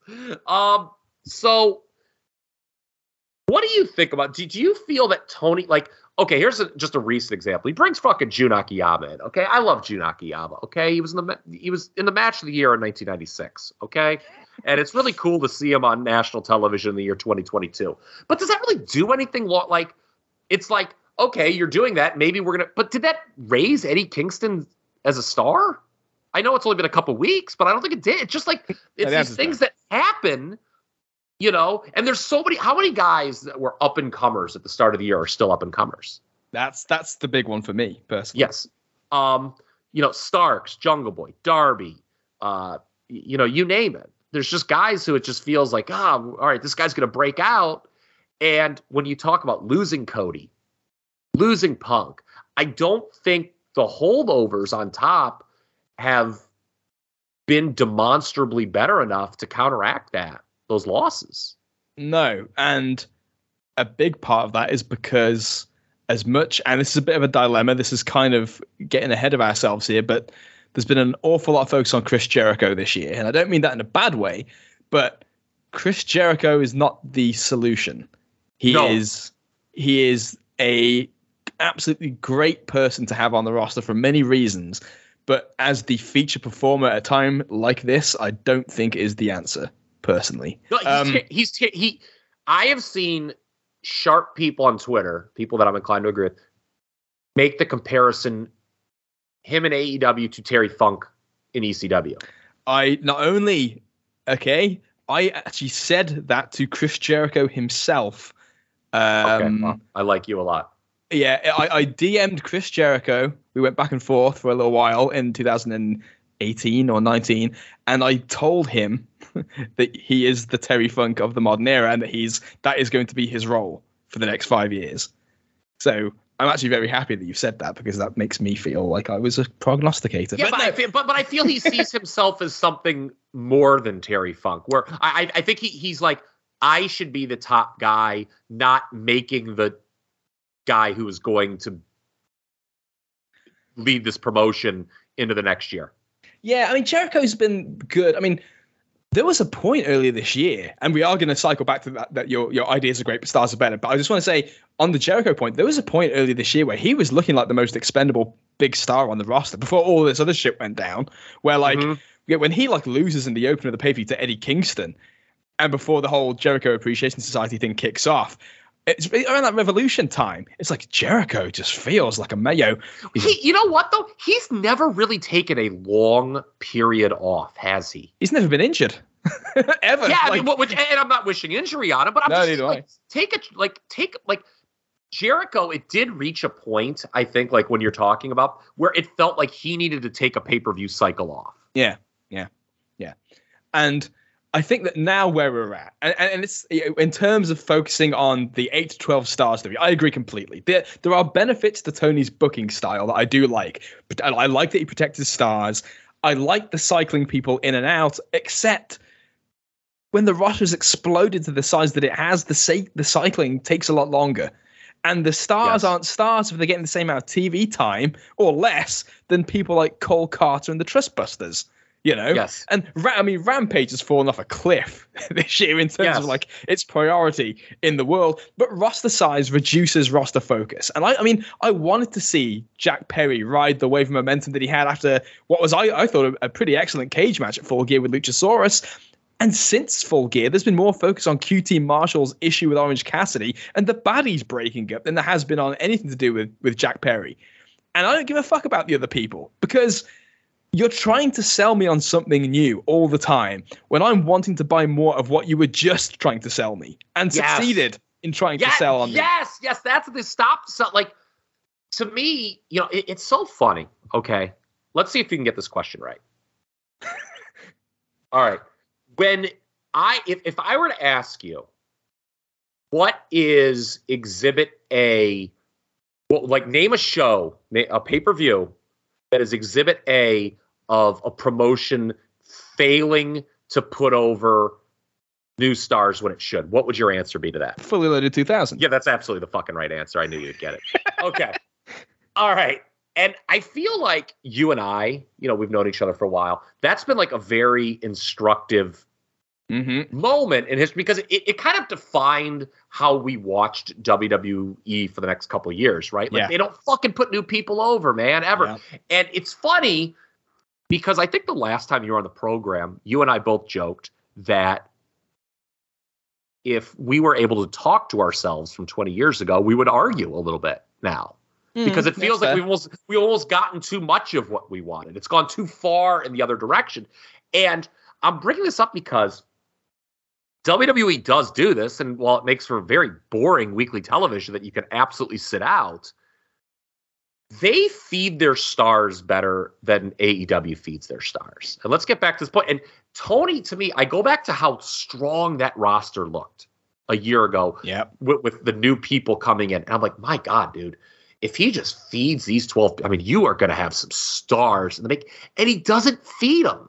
It's like you have to. So I know some people don't like him, but Rover had that's at whatever the fuck it is. It's Rover. People follow him, I'm sure, on Twitter. And if you don't know who the hell it is, oh well.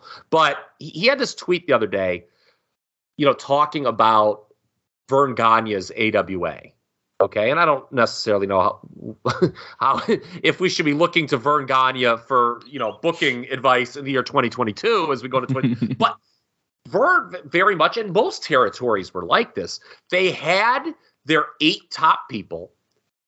Okay, then there were 8 people underneath, some of whom might cycle up to replace top people when they were getting stale. Others who would just cycle out of the promotion when their time had come and make room for new people. But that's how it would run. And to me, I would the roster bloat makes it because everyone just wants some time. And to me, like, I just think if Tony would concentrate on, like, again, I'm just throwing out a random number, 12 people on the show that would regularly appear. They don't have to appear every week. Your job as the bookers to realize, okay, we can give this person a week off or the show off. You know, they're kind of becoming overexposed. I don't have a good idea for them right now. But I feel we don't, you know, you brought up the excuse Jungle Boy. There needs to be a follow-up after a big win. He needs to cut a big promo. We need to see what his next direction is. We need to see the start of his next program. And what's funny is at the pay-per-view, and he just doesn't do that. And it's so, like, it's what really frustrates me with Tony, that you're right. He just keeps trying to do new stuff and trying to get everybody over instead of getting 8 people really over. The one thing that I will hand to the WWE over the last couple of years is they have booked Roman Reigns like a true top guy. Why is Roman Reigns as over as he is? Is it because he's doing, like, the finest work that I've ever seen? No. It's because he never fucking loses. It's because they stress the point that he's so far above the fray. But you know what, though? We need to get back, because we used to always complain, like, at the end of WCW, they didn't elevate guys, or in the 2000s, they didn't elevate guys. But, like, I feel like AEW, like, last year, the promotion's 3 years old? Yep. None of those guys were stale. Feed them, goddammit. And a lot of these people that were brought in, whether, you know, it's Cole Carter or some of these guys from WWE catering. They were not going to get over as much. I didn't want to see them as much. Yeah, and that's okay. So that's perfect, because that is another booking foible that has not worked out this year that Tony's relied on. In AEW, you have your babyface stars, and he creates heel threats to feed them. And there are too many cases this year, I think, where that meant they had to put focus on people who the audience didn't care about to try and make them into somebody worth beating. Kyle O'Reilly going over Jungle Boy and Darby Allin was criminal in my eyes. Jay Lethal going heel and getting as much TV time as he has because they want to make somebody on the heel side. Jay Lethal is to me is a guy who should just be jobbing. Like, I do not understand that. That's the guy that, like, Jim Cornette. I know. Jay Lethal's a guy who then needs to be what? No, there's no money. Jay Lethal's a guy who could have wrestled in any era. Yeah, as a fucking guy to put other people over. Yeah, so's Brad Armstrong. Yes. Yeah. Yes. The Firm. Ethan Page's latest push. Bland, uncharismatic guys that are put in their position because they're no threat to taking babyface steam away from the stars, but we don't care about them. And this, combined with a talent log jam impacting the TV time of big stars, or the potential big stars, it derails that focus because, okay, we want to be seeing what's next for Jungle Boy. At Full Gear, which you haven't seen, so I hear, yeah. When Jungle Boy beats Luchasaurus, they go to the commentary desk and they actually say, you know what? This was such a big win for Jack Perry. This was great. Hopefully this puts everything behind him, and I can't wait to see what's next. It's going to be so important to see what's next for Jack Perry. Well, if you actually listened to that and paid attention, you haven't got your answer, and it's like 2-3 weeks later now. Like, yeah. So it's like, why? And that's where it gets frustrating, because that's where. And again, it's not necessarily by design. It's not by design. And that's the thing. With WWE, when they would do this, it is by design, which is why it would piss me off. This isn't by design. This is the kind of consequence of having so many people that you're trying to service at the same time that you cannot focus on the people who you actually are trying to tell your audience you need to be paying attention to this person. And of course, on top of these kind of structural problems with the booking you have with so many people, there have been along the way, as you say, a couple of bad decisions. Things like, picking Scorpio Sky to be TNT champion, which stuck in my craw, as you know, earlier this year. And other things as well, that the direction of Punk and Moxley I didn't think was the right way to go. I think doing Punk and Adam Page as a main event was stupid. That was only going to end one way, which was with castrating the Hangman, which I think was part of the reason why he was so frustrated.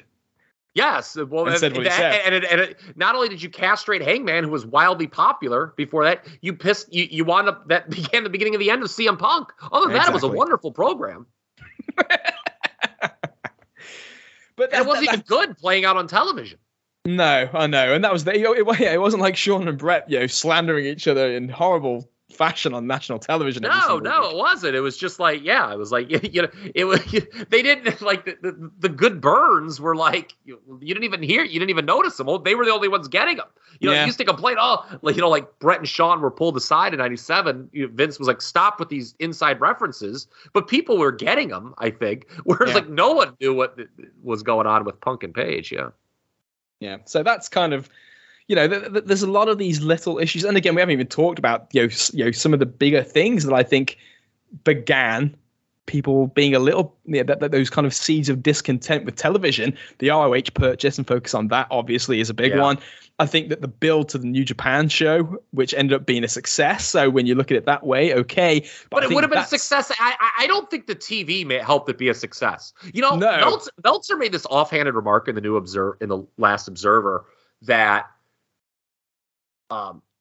he said, well, the last two ROH pay-per-views were successful because they gave it TV hype. They gave it more TV hype than this one, or so. I think what he said. I disagree. The reason those two the ROH shows were successful, the first two after Tony Ball, was because people wanted to see FTR versus the Briscoes. Exactly. Yeah, and I think you didn't need any AEW TV to make that show as successful as it was. Yeah, I think that's this past card. I don't think the TV helped that show. They threw together a bunch of matches at the end anyway for Final Battle. It was all about two matches basically in terms of actual TV build for that pay-per-view. The New Japan show was this mishmash of like people that, you know, I always hate using like personal examples of people I know because it's never actually reflective of people at large, I find. But my brother was talking about people at his work who love AEW, but they're very much they're a couple, very much casual fans. And they were just like, they had no fucking idea what was going on during the build to Forbidden Door. And they were like, you know, and in the end, they did watch the show and they did really enjoy the show and thought that the New Japan guys were really good and look forward to seeing them next year. But that doesn't stop the fact that it wasn't particularly satisfying television during that period. If you're going to grow your product, okay, and I've been in the building for several AEW shows, okay, and it was fun. I was at the show where Cody and Sammy had their ladder match, okay. And I remember Cody not getting booed that much. And that was like during the period where he was really being booed. And I remember thinking, I'm like, you know, this is maybe more of that casual AEW audience who, you know, isn't just, you know. They do exist. Yeah. Yes, they do exist. And if you're going, the key is if you're going to grow the product, it's going to be casuals. Okay. Yeah. You're not really going to develop new hardcore fans. Okay. The hardcore fans are obviously there. But like those people, like, the more casual they get, the more they just want to see their favorites every week. Yeah, they don't want to see Ethan Page get 2 wins so he has credibility to take a loss in 4 weeks. They want to fucking hear the Acclaimed rapping, and that's that's the problem with AEW. Yes. It's like that's what Rampage and to a lesser and really Dark Elevation were for it at first. They were to build credibility. They would show the video package before the match happened at Dynamite initially. But those are the shows where you build credit. Like the casual audience, there's no point to building up a guy who's just going to lose a match anyway, really. Especially if the audience doesn't really like him, right?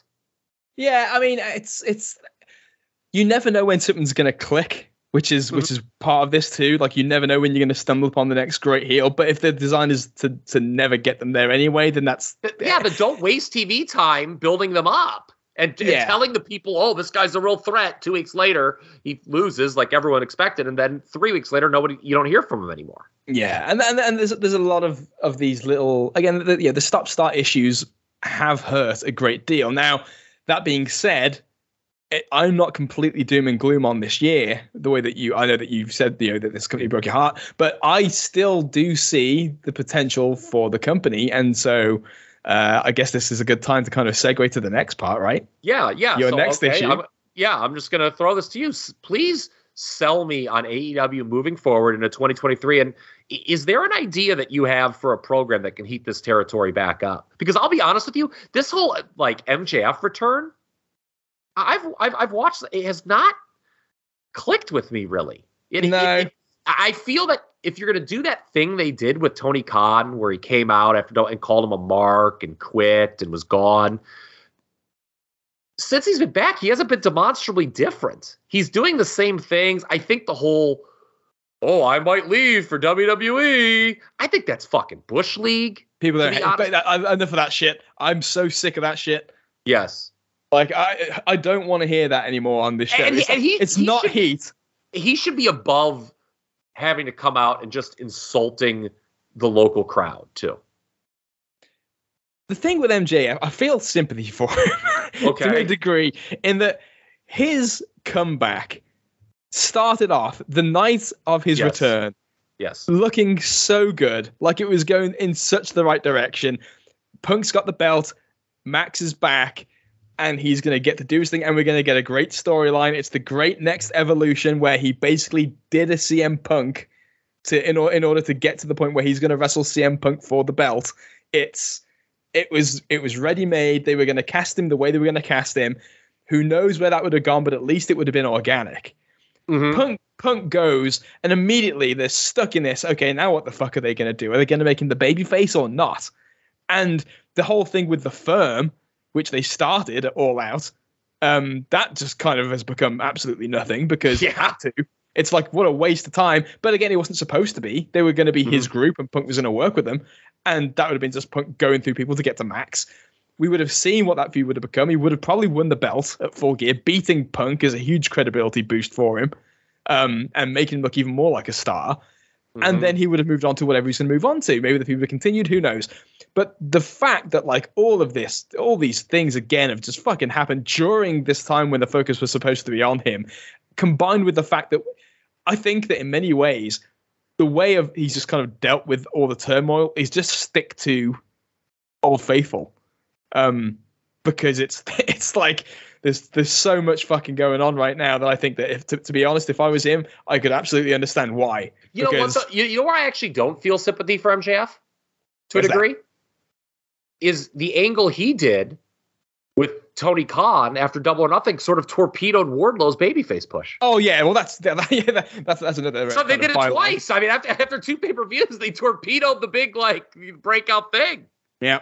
Yeah, that was their own. I mean, well, it wasn't their own doing after All Out. Although, having said that, as much as people think it torpedoed Wardlow, and to a degree it did, it's not like when Wardlow won that match, it was fucking huge, and people still went crazy. And again, talking about those people who were just watching on TV and didn't know, that made Wardlow look great. The problem was the follow-up. Wardlow didn't do anything in the follow-up. Well, like, I mean, he won the first TNT title, and then you know what? A character like him shouldn't be the TNT champion, though. Probably not. You know what pissed me? Again, you know, I sometimes, you know, as the year has gone on, I've found myself disagreeing with Meltzer more. But one thing that an idea he had at the beginning of the year that I like, as soon as he said it, I said, "Oh, why didn't I think of that?"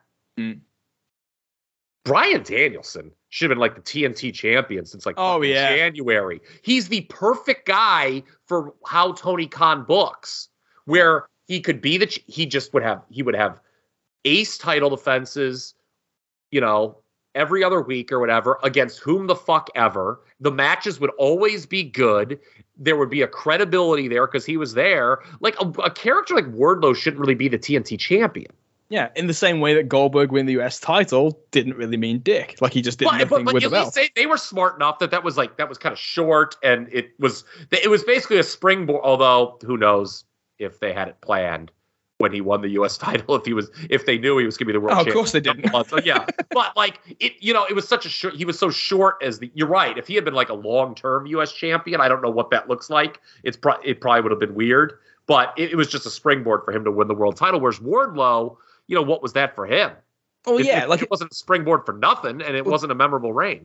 Well, that was it. The Goldberg win basically was like this launch pad for him in the sense that, okay, we've seen him destroy these scrubs and these kind of undercard guys, and now he's doing it to the people who are being pushed, and that's where it gets more intriguing, and it kind of again galvanizes him.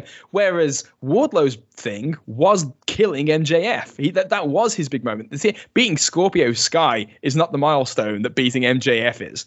So no, you're right. You feel like winning the TNT title. It just sort of felt like, well, we've got to do this because how are we going to follow the win over MJF? And that was Tony's answer, and I don't think that was the right call. No, and it was very much a thing of, okay, so he wins the belt, then, okay, so what's next? Nothing? He's just going to be kind of on the sidelines for a while doing, well, like everybody else, okay? Yeah, but back to my original question. Yes. So, a program to heat this territory back up going into 2023. Because it's tough. What they're selling, I mean, part of the reason I didn't watch Full Gear is none of it seemed very interesting. Yeah.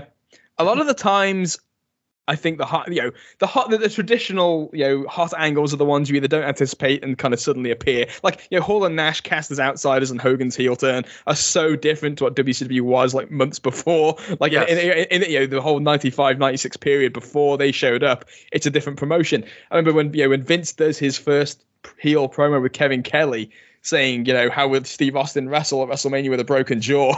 Like, just leaving me on the floor because I did not anticipate Vince McMahon as a heel wrestling character. Now, MJF and Starks last week felt like a good little bit of magic, right time, right place. And I think it only takes a few weeks in a row of something like that to get things back on track and get things ticking. MJF and Eddie Kingston feels like a storyline match made in heaven in terms of two completely different guys who can talk their ass off and can do some awesome angles. Punk versus the Elite is the easy thing to say, but it's unlikely. Yeah, that's what I'm saying. Because the problem now is I don't think, like, do you know what's so weird about Brett and Shawn is, like, they obviously hated each other so much, but in a way you could kind of trust them not to, like, do anything, like, really stupid. I get like, whereas I don't know if I don't like, because you're right, like doing like Punk and FTR in one corner against the Elite, I think would be the most like, it would be something that you'd be like, oh fuck, like there's real heat, and there would be it would feel like edgier seat television, but I don't know if I could trust them to work together and not do something really fucking like one of the 6 of them to do something really fucking stupid. Yeah, and to be honest, it would be Punk. If you're Tony Khan, how on earth can you ever give CM Punk a microphone in any environment ever again? Yes. Especially when he's working with Kenny Omega and the Young Bucks, where something isn't going to happen that's going to end up with it exploding in everybody's face. And if it does explode in everybody's face, how much of a moron does Tony Khan look like then? Because it was obvious what would have happened, and then it happened anyway. It's just so frustrating to me that those guys don't seem, well, I mean, because now we've got the guaranteed deals, obviously. But like back in the day, you know, somebody would tell these guys, why don't you guys just fucking grow up and make some money? Yeah. Together. And I guess now because the deal, they don't really like, maybe it's not that way, but like, that's how I feel when I talk about kind of being disgusted with this promotion. I don't take sides in the Elite Punk situation. I just look at it like, what the fuck is wrong with you people? Yeah. You could have had a fucking great, you could have taken some of this energy, okay, worked it out professionally, but, brought a little of it on screen, and if you're quality performers, you can make people believe the hatred. And there was obviously some real hatred there anyway, and fucking make a great wrestling feud on screen about. But they chose to do what they did, and I think they're all a bunch of fucking idiots, to be honest with you. Well, again, we use Brett and Shawn as the comparison, but again, think of that. That was a feud that did not really, in the end, wasn't what it could have been as a money draw, because they didn't work at WrestleMania 13 the way they were supposed to. Well, you know what, though? They didn't work at King of the Ring. You know what, though? Actually, though, it wound up doing it. It wound up doing their biggest number at Survivor Series. At Survivor Series, did the biggest buy of the year. But again, as Shawn once said, can you imagine what we would have been capable of if I had my head remotely screwed on straight? Yeah, that's true. That's I don't know. I just think it's just so disheartening. It is. I think when you look at this. So basically, all right, back to this question. What would you? Obviously, you're riding MJF, right? For a while. You have to. It's where you are, and I think here's my question to you, I suppose, in response, because I can't come up. You don't know what the program's going to be that's going to click, but it feels like now, especially because of the situation, like we said, where Punk is gone, I feel like now is the time. And again, judging from the reaction to Ricky Starks last week, I feel like now is the time to kind of shift focus towards some of those guys that have been the up and comers for a long time, and actually making them the centerpiece and letting things, percolate with those in the mix. The Jack Perrys, the Ricky Starks, the Darby Allins. All right, I don't have a specific program, which is why I asked you, because I don't. I can't come up with one. Like, a lot of times it's like I try to come up with big, like, is somebody out there, like, that's not currently on the roster that you could bring in to drum up interest? And I don't, like, the problem is, like, too, a lot of these guys have been damaged over the year. Like, I think they're doing MJF and Danielson, right? They're going to build that. Danielson, my God. And part of it is he's just too selfless. What is this guy doing? All these jobs that he's done over the course. I do, though, think that if I was Tony Khan, my number one priority would be, I've got to pick those 8 to 12 people. And you know what? If some people aren't fucking happy here, then fucking Fuck off. I'll pay you to sit out, or I'll just release you and you can go back crawling to Hunter. But you're going to do a bunch of jobs on the way out, and and you're going to run the risk that Vince McMahon's going to show back up and fire your ass again, and I'm not going to watch you this time. So I mean, I just think that it needs to be my message to Tony Khan again. Ideas are great, stars are better. Pick your 8 and just feed them. I want to see, like 10, even up the number over 12, okay? 10 to 15 acts pushed. Like they are superior to everybody else. And guess what? I'm sorry. There's just a lot of other people. You're not going to get, at some point, if you don't get over in either promotion, I'm looking at you, Andrade, you're just not that good. You're not worth, There is far too much attention. I've complained about this before on the podcast, probably to you and the DMs as well. I know I've talked about it with Ryan and Justin, probably to Chad too. There's far too much attention this business paid to the plight of like the number 8 babyface in a promotion. Ah, I love that. You know, like, what about this guy? It's like, well, he's not going to be a difference maker. Who cares? You know, like Ruby Soho, I saw she put on Instagram, like, destination unknown. Like, I guess she's unhappy. Is Ruby Soho a top 5 person in the AEW women's division? Not to me. If she went back to WWE, would she be top 5 there? Nope. Then why the fuck would you spend 1 fucking minute of your life, if you're the booker, being concerned about her? Like, to me, if people are upset, just fucking job them out. Yeah. Yeah, prove that you're worth it. Or if you don't. Who wants to be here? Who can I reliably build around and fucking build the promotion around these people and make them household names that people know and are synonymous with the brand? Yeah, and that is why, again, to kind of get back to the fact that I am not completely doom and gloom about AEW, even though that is obviously the nature of this conversation is pointing out the flaws. I have been enthused for the last month at the fact that the one that you mentioned, the Acclaimed, is the example of like, yes, this is what you should fucking do. You have a team that got over organically. People want them to succeed. You put them in a position to succeed, and they did at Grand Slam. You give them the belts. They've put them on television frequently. They've had them in main events a couple of times. They put them over FTR clean. They are actually putting focus and energy on making them recurring people who are being fed, and they are stars. Yeah, and when you hear the reaction when that little siren goes off now, it fills me with joy. It's like, yes, this is what you do when you actually, this is what happens when you put that focus on people. And granted, you can't do that with everybody at the same time. No, but do you know what makes the Acclaimed so easy? Like if I was a booker, the Acclaimed is like a dream to me, because they are so easy to use, ready for TV, weekly TV, national TV act. The match itself, it doesn't really, people want to hear what Max Caster says. They want to hear his jokes. So they will, like, as long as they get a good rap, you have fucking 800 tag teams in this promotion, okay? Just have Max Caster come out, say something funny, beat the shit out of some fucking team, and then they go back, and everyone has a good time. They go back to the curtain, and it was a nice segment. Yeah. It's not hard. I would like to claim to be on TV almost every week just doing that. And people would not get, as long as the raps were fresh, people would not be sick of it. If he was like, ripping on WWE or just ripping on whatever, something in the new, that's all people want. So, okay, Kyle, I'll pose the question to you since you threw the fully loaded at me. Good example of a tag team who... It's the New Age Outlaws. Yeah. Didn't even get the question. The Acclaimed, as soon as they started rising, it immediately reminded me of New Age Outlaws. It's an act, and people think, and the problem is there are some dumb fucking wrestling fans who think they're smart in 2022. Yeah, tragic. The Acclaimed are an act that the match can be set. I mean, it shouldn't always be that way because it's still the name on the marquee is wrestling, but the match can be secondary most often with them. People want, it's the rap that people want, and the chance to say the Acclaimed has arrived. Yeah. And the Outlaws rode that to like a year and a half of unprecedented success just doing the sing-along.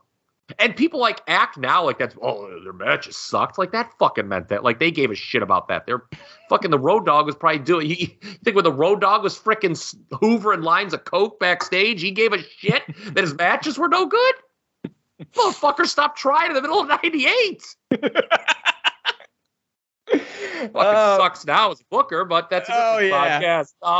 And it's a bonus. It's a bonus and a nice bonus that Bowens is really good. Caster's got, he's got potential, and he's obviously always, he does his part as well.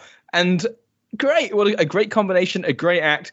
They are stars, and it's because of the way they've been used. They're doing the same thing they were doing before, except now they're being put in the position to be featured stars on the show, and it works. And that's where, the upside of AEW's future is that it can be done. It shall be done. It's time to just do it, to me. That's the key. again, we're using the Acclaim because it's obvious and everyone's going to agree.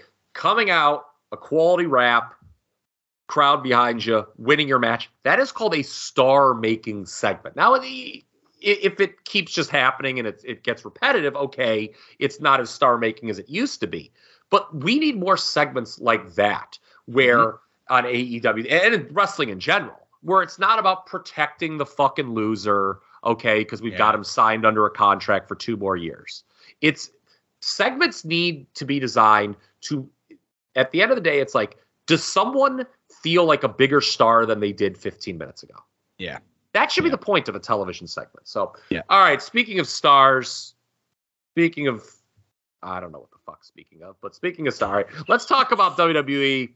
Let's go back. We're going to close with this. Has anything new happened with this Vince McMahon situation? We've been on the air for a while here. I don't know if anything new has happened with Vince. Have you looked at Twitter, by the way? I have not. I'm not on Twitter anymore, so I have not. I've not gauged upon it. Let me take a look here. No one's suggesting we will get a calmer and more reflective Vince McMahon is disappointing. All right, that was. Let me take a look to see if there's anything here. Talking.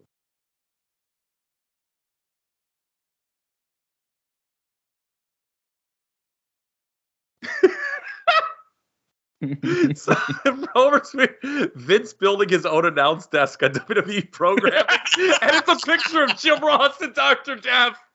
Oh, phenomenal! All right, some people are just making. There's nothing. Oh man, there's nothing new. Okay, all right. So there's 2 things I want to get to here to close out the show. What do you want to tackle first? The giant what if Vince came back, actually what that would potentially look like, or do you want to talk about this roadmap to WrestleMania? I think we'll go roadmap to Mania and we'll close on Vince's nice bookend from earlier on. Okay, cool. All right, the roadmap to WrestleMania here as we double back to WWE. You're going to call me crazy, and I'm going to qualify this big time in a moment, but I actually think it's the most intriguing it's been in years. Not because I think it's going to be good, in a creative sense. I think they'll do the bare bones to get, even if like the best case scenario happens. But there's a lot of interesting moving pieces here to look at. You have the ultimate dangling carrot of Dwayne Johnson, you know him as The Rock. The return of Cody, which is going to happen. And then KO and Sammy, this storyline, and it's funny, I wanted to bring this and compare it to Bryan and Kofi. Like you talked about how you were sort of underwhelmed by what everyone around you was calling this great storyline. I kind of feel that way with KO and Sammy. Like I watched this thing at War Games, and I knew what was going to happen. People say, well, you knew what was going to happen. Well, the magic of wrestling is when you, I've talked about this when I was a kid. I would watch all these pay-per-views months after the fact. I would know who fucking won. Yep. But there was still a magic to it. I was like, God, that was fucking good. And that thought, I feel a lot of wrestling now, when you know what's going to happen, it just exposes what actually happened as not being that good. The only thing is, oh, gee, I wonder what the booking is going to be. That's the only drama, whereas and the booking doesn't hold up when you go back and revisit it. But this KO and Sammy deal, I didn't buy for a second that Sammy was going to leave the bloodline. And no. I don't think they've weren't they actually feuding the last time they were on screen together? Yeah. It wasn't like they were people just it's so funny with WWE. People just understand and know their friends in real life, which just sort of exposes all their previous feuds as completely phony. Yeah, that's it. That's why it looks like. And they know at some point there's going to be a reunion, and it's just well, when's the reunion going to happen? It doesn't matter if it's well written or well done. Yeah, there's what happen so that it's happening. And I don't expect it to be well done. I don't even expect if The Rock were to return to be well done, because the average WWE fan is, oh, The Rock, we got what we want. It's been teased and talked about on social media for God knows how long. 3 years. It's just the fact that he's back is good. It will just disqualify the need for any and all creative. Yeah, and isn't that the company in a nutshell? Yes, it is. Yeah. But that all being said, do you agree with me that in terms of the moving pieces, that this might be the most intriguing roadmap to WrestleMania to sort of sit back from afar and monitor, because if they play their cards right, they're gonna have their audience with them, I think, pretty good potentially. Yeah, that's where it doesn't intrigue me, square shit. But I will say, and I still don't believe The Rock's coming back. Okay, I still don't. I never have, and I won't believe it. If they don't, man, that's bad. I think. I mean, man, I don't know. I think it's gonna be I think at this point it's gonna be a letdown. People have been able to say, oh, okay, whatever, but like, dude, there's only so many like inferior main events you can take. Yeah, not for this audience. I guess not, but I'm saying it's intriguing because you look back at the previous WrestleManias, like what they've had, like Roman and Brock last year, part whatever. That like awful Roman Edge, Daniel Bryan. I know some people liked that match, but that build and feud was trash. Yeah, it's garbage. The previous year, it was like Drew McIntyre and Brock. I mean, I liked the Rumble that Drew won, but I mean, what's your favorite moment of the Drew McIntyre Brock Lesnar feud? Yeah, like I think my point is none of those matches feel transcendent. If they were to get The Rock back and then in the interim in the build, they were having this KO Sammy dynamic going on that leads to them reuniting, beating the Usos at Mania. Then you do something with Cody. I think there's a chance for the pieces to fall in their right place for WWE in 2023, in my opinion. Yeah, it's there for the taking, in the sense that this audience is very easy to accommodate, I think, at this point. And I think that if you do even the most bare bones of beats, I don't expect it to be a Triple H Batista build. Bear with me. This from 2005. Yes, not the second one.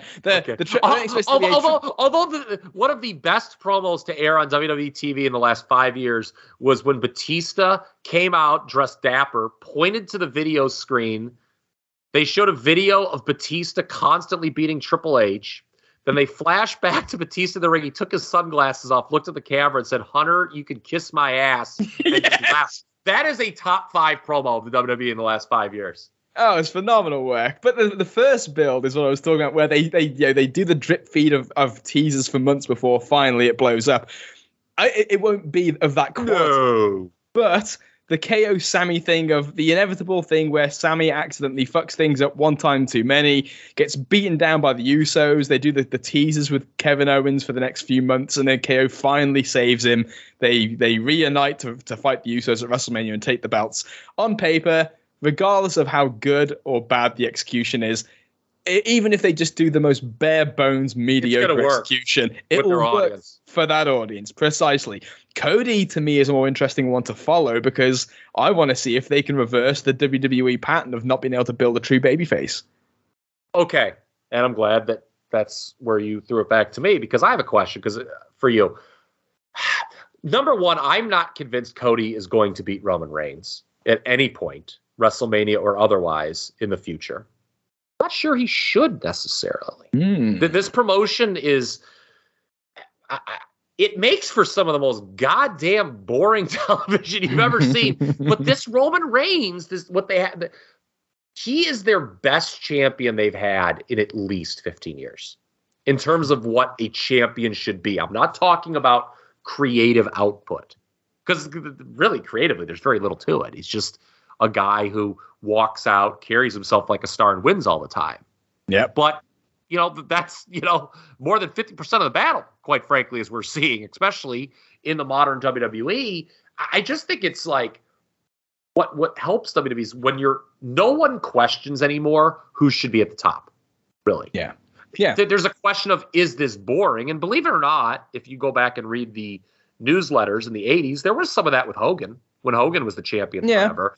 People be like, oh, how long can they keep doing this with Hogan? And they wrote it for 4+ years before they had to concoct a storyline to beat him. And I'm not suggesting that Reigns should hold it for another 2 years or whatever, but I think, and I've been guilty of this, you do need to be careful about, who's going to beat Roman? Who's going to beat Roman? And making that the most important thing, Because here's my question. What happens when you do beat him? Like, what is Cody Rhodes going to do as the champion? Who is the ready-made opponent for Cody Rhodes that isn't Roman Reigns? Yeah. I think that is where there is a major problem. And it's actually why I think the dream scenario for WWE is, okay, KO and Sammy, Rock, that carries the very early part of the year. Or KO, Sammy, and Roman. If you get Roman and Rock, if you could get that, that has to be. I don't care what anyone says. If The Rock is willing to do the match, that's the fucking main event. It's the fucking Rock. Mm-hmm. Okay? And it will get the most mainstream attention possible. It does not matter if the match is not going to be good. It does not matter if the creative is going to be as bare bones as possible. You fucking do that match, and you have Roman Reigns beat The Rock. Mm-hmm. Okay? You then have Cody come back and get a big win at Mania, and then you've got actually a program to do in the often dire post-Mania months. Right? That, to me, is why I'm like looking at the WWE like, fuck, if they actually play their cards right, they could actually, this promotion could actually have decent top of the card stuff for like the next 6 months. Yeah, wouldn't that be novel? Whether they do that, because I don't believe Rock's going to be there. So I think that Cody's going to be the answer, because the best thing that, as I've said to you before, the best thing to happen to Cody was the injury and the timing of the injury. So he didn't become part of the furniture, didn't lose steam, didn't get a chance to get any resentment against him. And how excited do you think the crowd's going to be when he comes back? Oh, they'll be fired up at first, because they always are. It's the, oh my God, we haven't seen you in a while. They'll love him. They'll go crazy. I think that the first time he confronts Roman, there will be a great buzz in the air about how he's the guy and he's going to do it for Dusty and all that. But they've got to be careful, because I think that Roman's so strong that if Cody goes for that pandering babyface shtick too much, it could lead to a natural resistance. And people are cheering Roman. And people are cheering Roman already anyway, because he's the star. So it's really about, can they, if they're going to do it, where they're going to have Cody beat Roman, if they choose to do that, they have to approach the story going in as the entire point of this is to make Cody look like he's on Roman's level. And that he's going to be his equal, and that those two guys are going to be the two top guys for years to come. Or at least for the immediate future. No matter what, you know, the Drew McIntyre thing, you know, had the benefit of, you know, being in the UK and a unique audience and whatnot, but no one really buys Drew McIntyre as being on Roman Reigns' level. And I do think it is important for them to get, because the only person people buy on Roman's level is Brock Lesnar, and that match has been done to death. Yeah. So it is very critical moving forward to not just get one person, but well, here's another. What about multiple people? and again, that's feeding people. And the problem is they just don't have a lot of viable options. That's the key, and that's why I think, like, okay, so if Cody Cody loses, then what? Well, what then? But that's the problem with doing the match. Like, if you do that match, to me, it's what then either way. Yeah, exactly. Because I don't know what, like, you have no, like, the thing with Roman is you can get away with doing boring fucking type. I don't know how they do it, but they've gotten away with it for 2 years. The vast majority of Roman Reigns' title reigns have been just boring ass matches with flat finishes where you would have to be a fucking moron to think he's going to lose. Other than like, I think there have been 2 Lesnar matches where I was like, oh, wow, maybe they're going to have WrestleMania. I thought he had a chance to lose. Yeah, I thought this last WrestleMania, for circumstances outside the ring, he might be losing. Yeah, and then SummerSlam, just because they called Brock back into duty, I thought there was a chance. Or no, maybe it was, I don't know. But the bottom line is there's been like 2 times in 2 years, 2+ years, where I thought this guy was going to lose. But because he's such a big star and he's recognized as the guy in the promotion, people are cool with it. I mean, in retrospect, did you think fucking Hulk Hogan was going to lose to Nikolai Volkov in Saturday Night's Main Event? No, I didn't. No, but it worked. And that's the thing with if Cody wins, but people still see Roman as the star of the promotion, and Cody doesn't have anyone good to work with, I think that's going to be an issue to monitor in 2023. Because they just, I mean, I don't know who the hell they have. Yeah, that hasn't been around for 6 years. These guys Triple H are bringing back. They're no good. Cody Rhodes versus Karrion Kross tickle your fancy at all? Jesus Christ, that sounds bad. But don't even get me started on this Bray Wyatt. Bray Wyatt's going to be in the mix. Yeah. One thing that does intrigue me, actually, I don't know if you saw this report. It came out in the last 24 hours, that it's being reported that internally Brock Lesnar versus Gunther is on WrestleMania, the lineup. Yeah, I saw. That'd be a nice win for Brock. Oh, you think they're just going to feed Gunther to him? Yep. Well, that's fucking shitty. Sorry, I thought here it was with me. I was like, oh fuck, they're really good. Hunter really likes Gunther. Well, I'll tell you who wouldn't have good old Gunther beat Brock Lesnar. Vince McMahon. Yeah, Vince McMahon would. Could you imagine if he comes back and just like gets rid of all these people that like, and there's just like this island of misfit toys in wrestling that like guys that like thought they were gonna go walk back to the warm arms of Hunter Hearst Helmsley, and now like they're just not wanted by either company anymore. What an unbelievable situation that would be. Yeah, that'd be pretty special. I think I like the idea of Vince. We were talking about the creative ideas. Vince and what Vince is actually doing during this period. I like to think that, remember that idea where Vince was going to like come back with a hobo army? Remember that? Oh yes. He's forming it now while he's on the in the job center. Well, somebody had this funny I don't know what movie it's from because I don't watch a lot of these movies, but there was like a movie. It's like Vince seeing the current talent budget. It was just it looked like a Bond movie or something. Oh yeah, just shooting all these people. Yeah, Vince as John Wick or something. Yeah. So yeah. I think that's if he comes back and torpedoes it will be, and that would be the time for Tony Khan to fire Andrade too. Oh yeah, because you would have, to be honest, you want your release. Power. Off you go. Yeah, off you go. It would be. Imagine if at the end of the day Regal winds up staying at AEW. Yeah. Insane.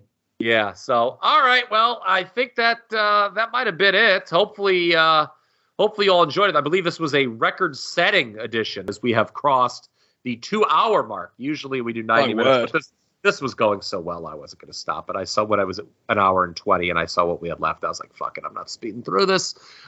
It's Tuesday. Tuesday's my slow day anyway in the afternoon. So it was a pleasure, Mr. O'Rourke, as it always is, to talk the world of pro wrestling with you. Oh man, I had high expectations going in. This was even more fun than I thought. Kyle, that was great. Thank you very much, man. I hope people enjoy it. I think planned, hopefully this doesn't catch him by surprise because I'd mentioned to him, is I think the next idea of Top Rope Nation Extra over on the Facebook page right now, Rick Skelton is running through his favorite moments year by year, favorite episodes of Raw. And I think next month on Extra, we are going to talk about the 30-year history of Monday Night Raw. Oh. And then I also, by the way, I do plan, okay, now part of the reason that it was so easy for me to avoid AEW was it's football season right now. And, with daily sports going on, it's very hard for me to have focus on anything besides my job. Yeah. And but I do plan on catching up on the AEW product. All that I miss, I'll probably pay for full gear even after the fact. I'm an honest man, and I'll watch it. I plan on doing an audit of the AEW kind of because I want to be more specific. I want to be fair. I want to go through the product and talk about where it should go. So my goal is in the early part of 2023 to catch up and be. This is after all a weekly podcast here on Top Rope Nation, so that would probably help if I catch up. So I'm going to be binging AEW. I'll be doing an audit early in the year. That's another idea I have. I think I know who I'm going to bring on for that. And yeah, so what a way to go out in 2022 here, though, Liam. You and I, is there any final message that you would like to share with the people? No, other than Merry Christmas, Happy Holidays, everybody. Have a good time and take it easy. Don't drink too much, and just behave yourselves. And no, other than that, what a blast! What a crazy year in wrestling, and again, it's been a pleasure doing these shows with you, and of course SCG this whole year. So thank you very much. Yes, and you and I, of course, we will be finishing off 1992 probably in the early part of next year, and then.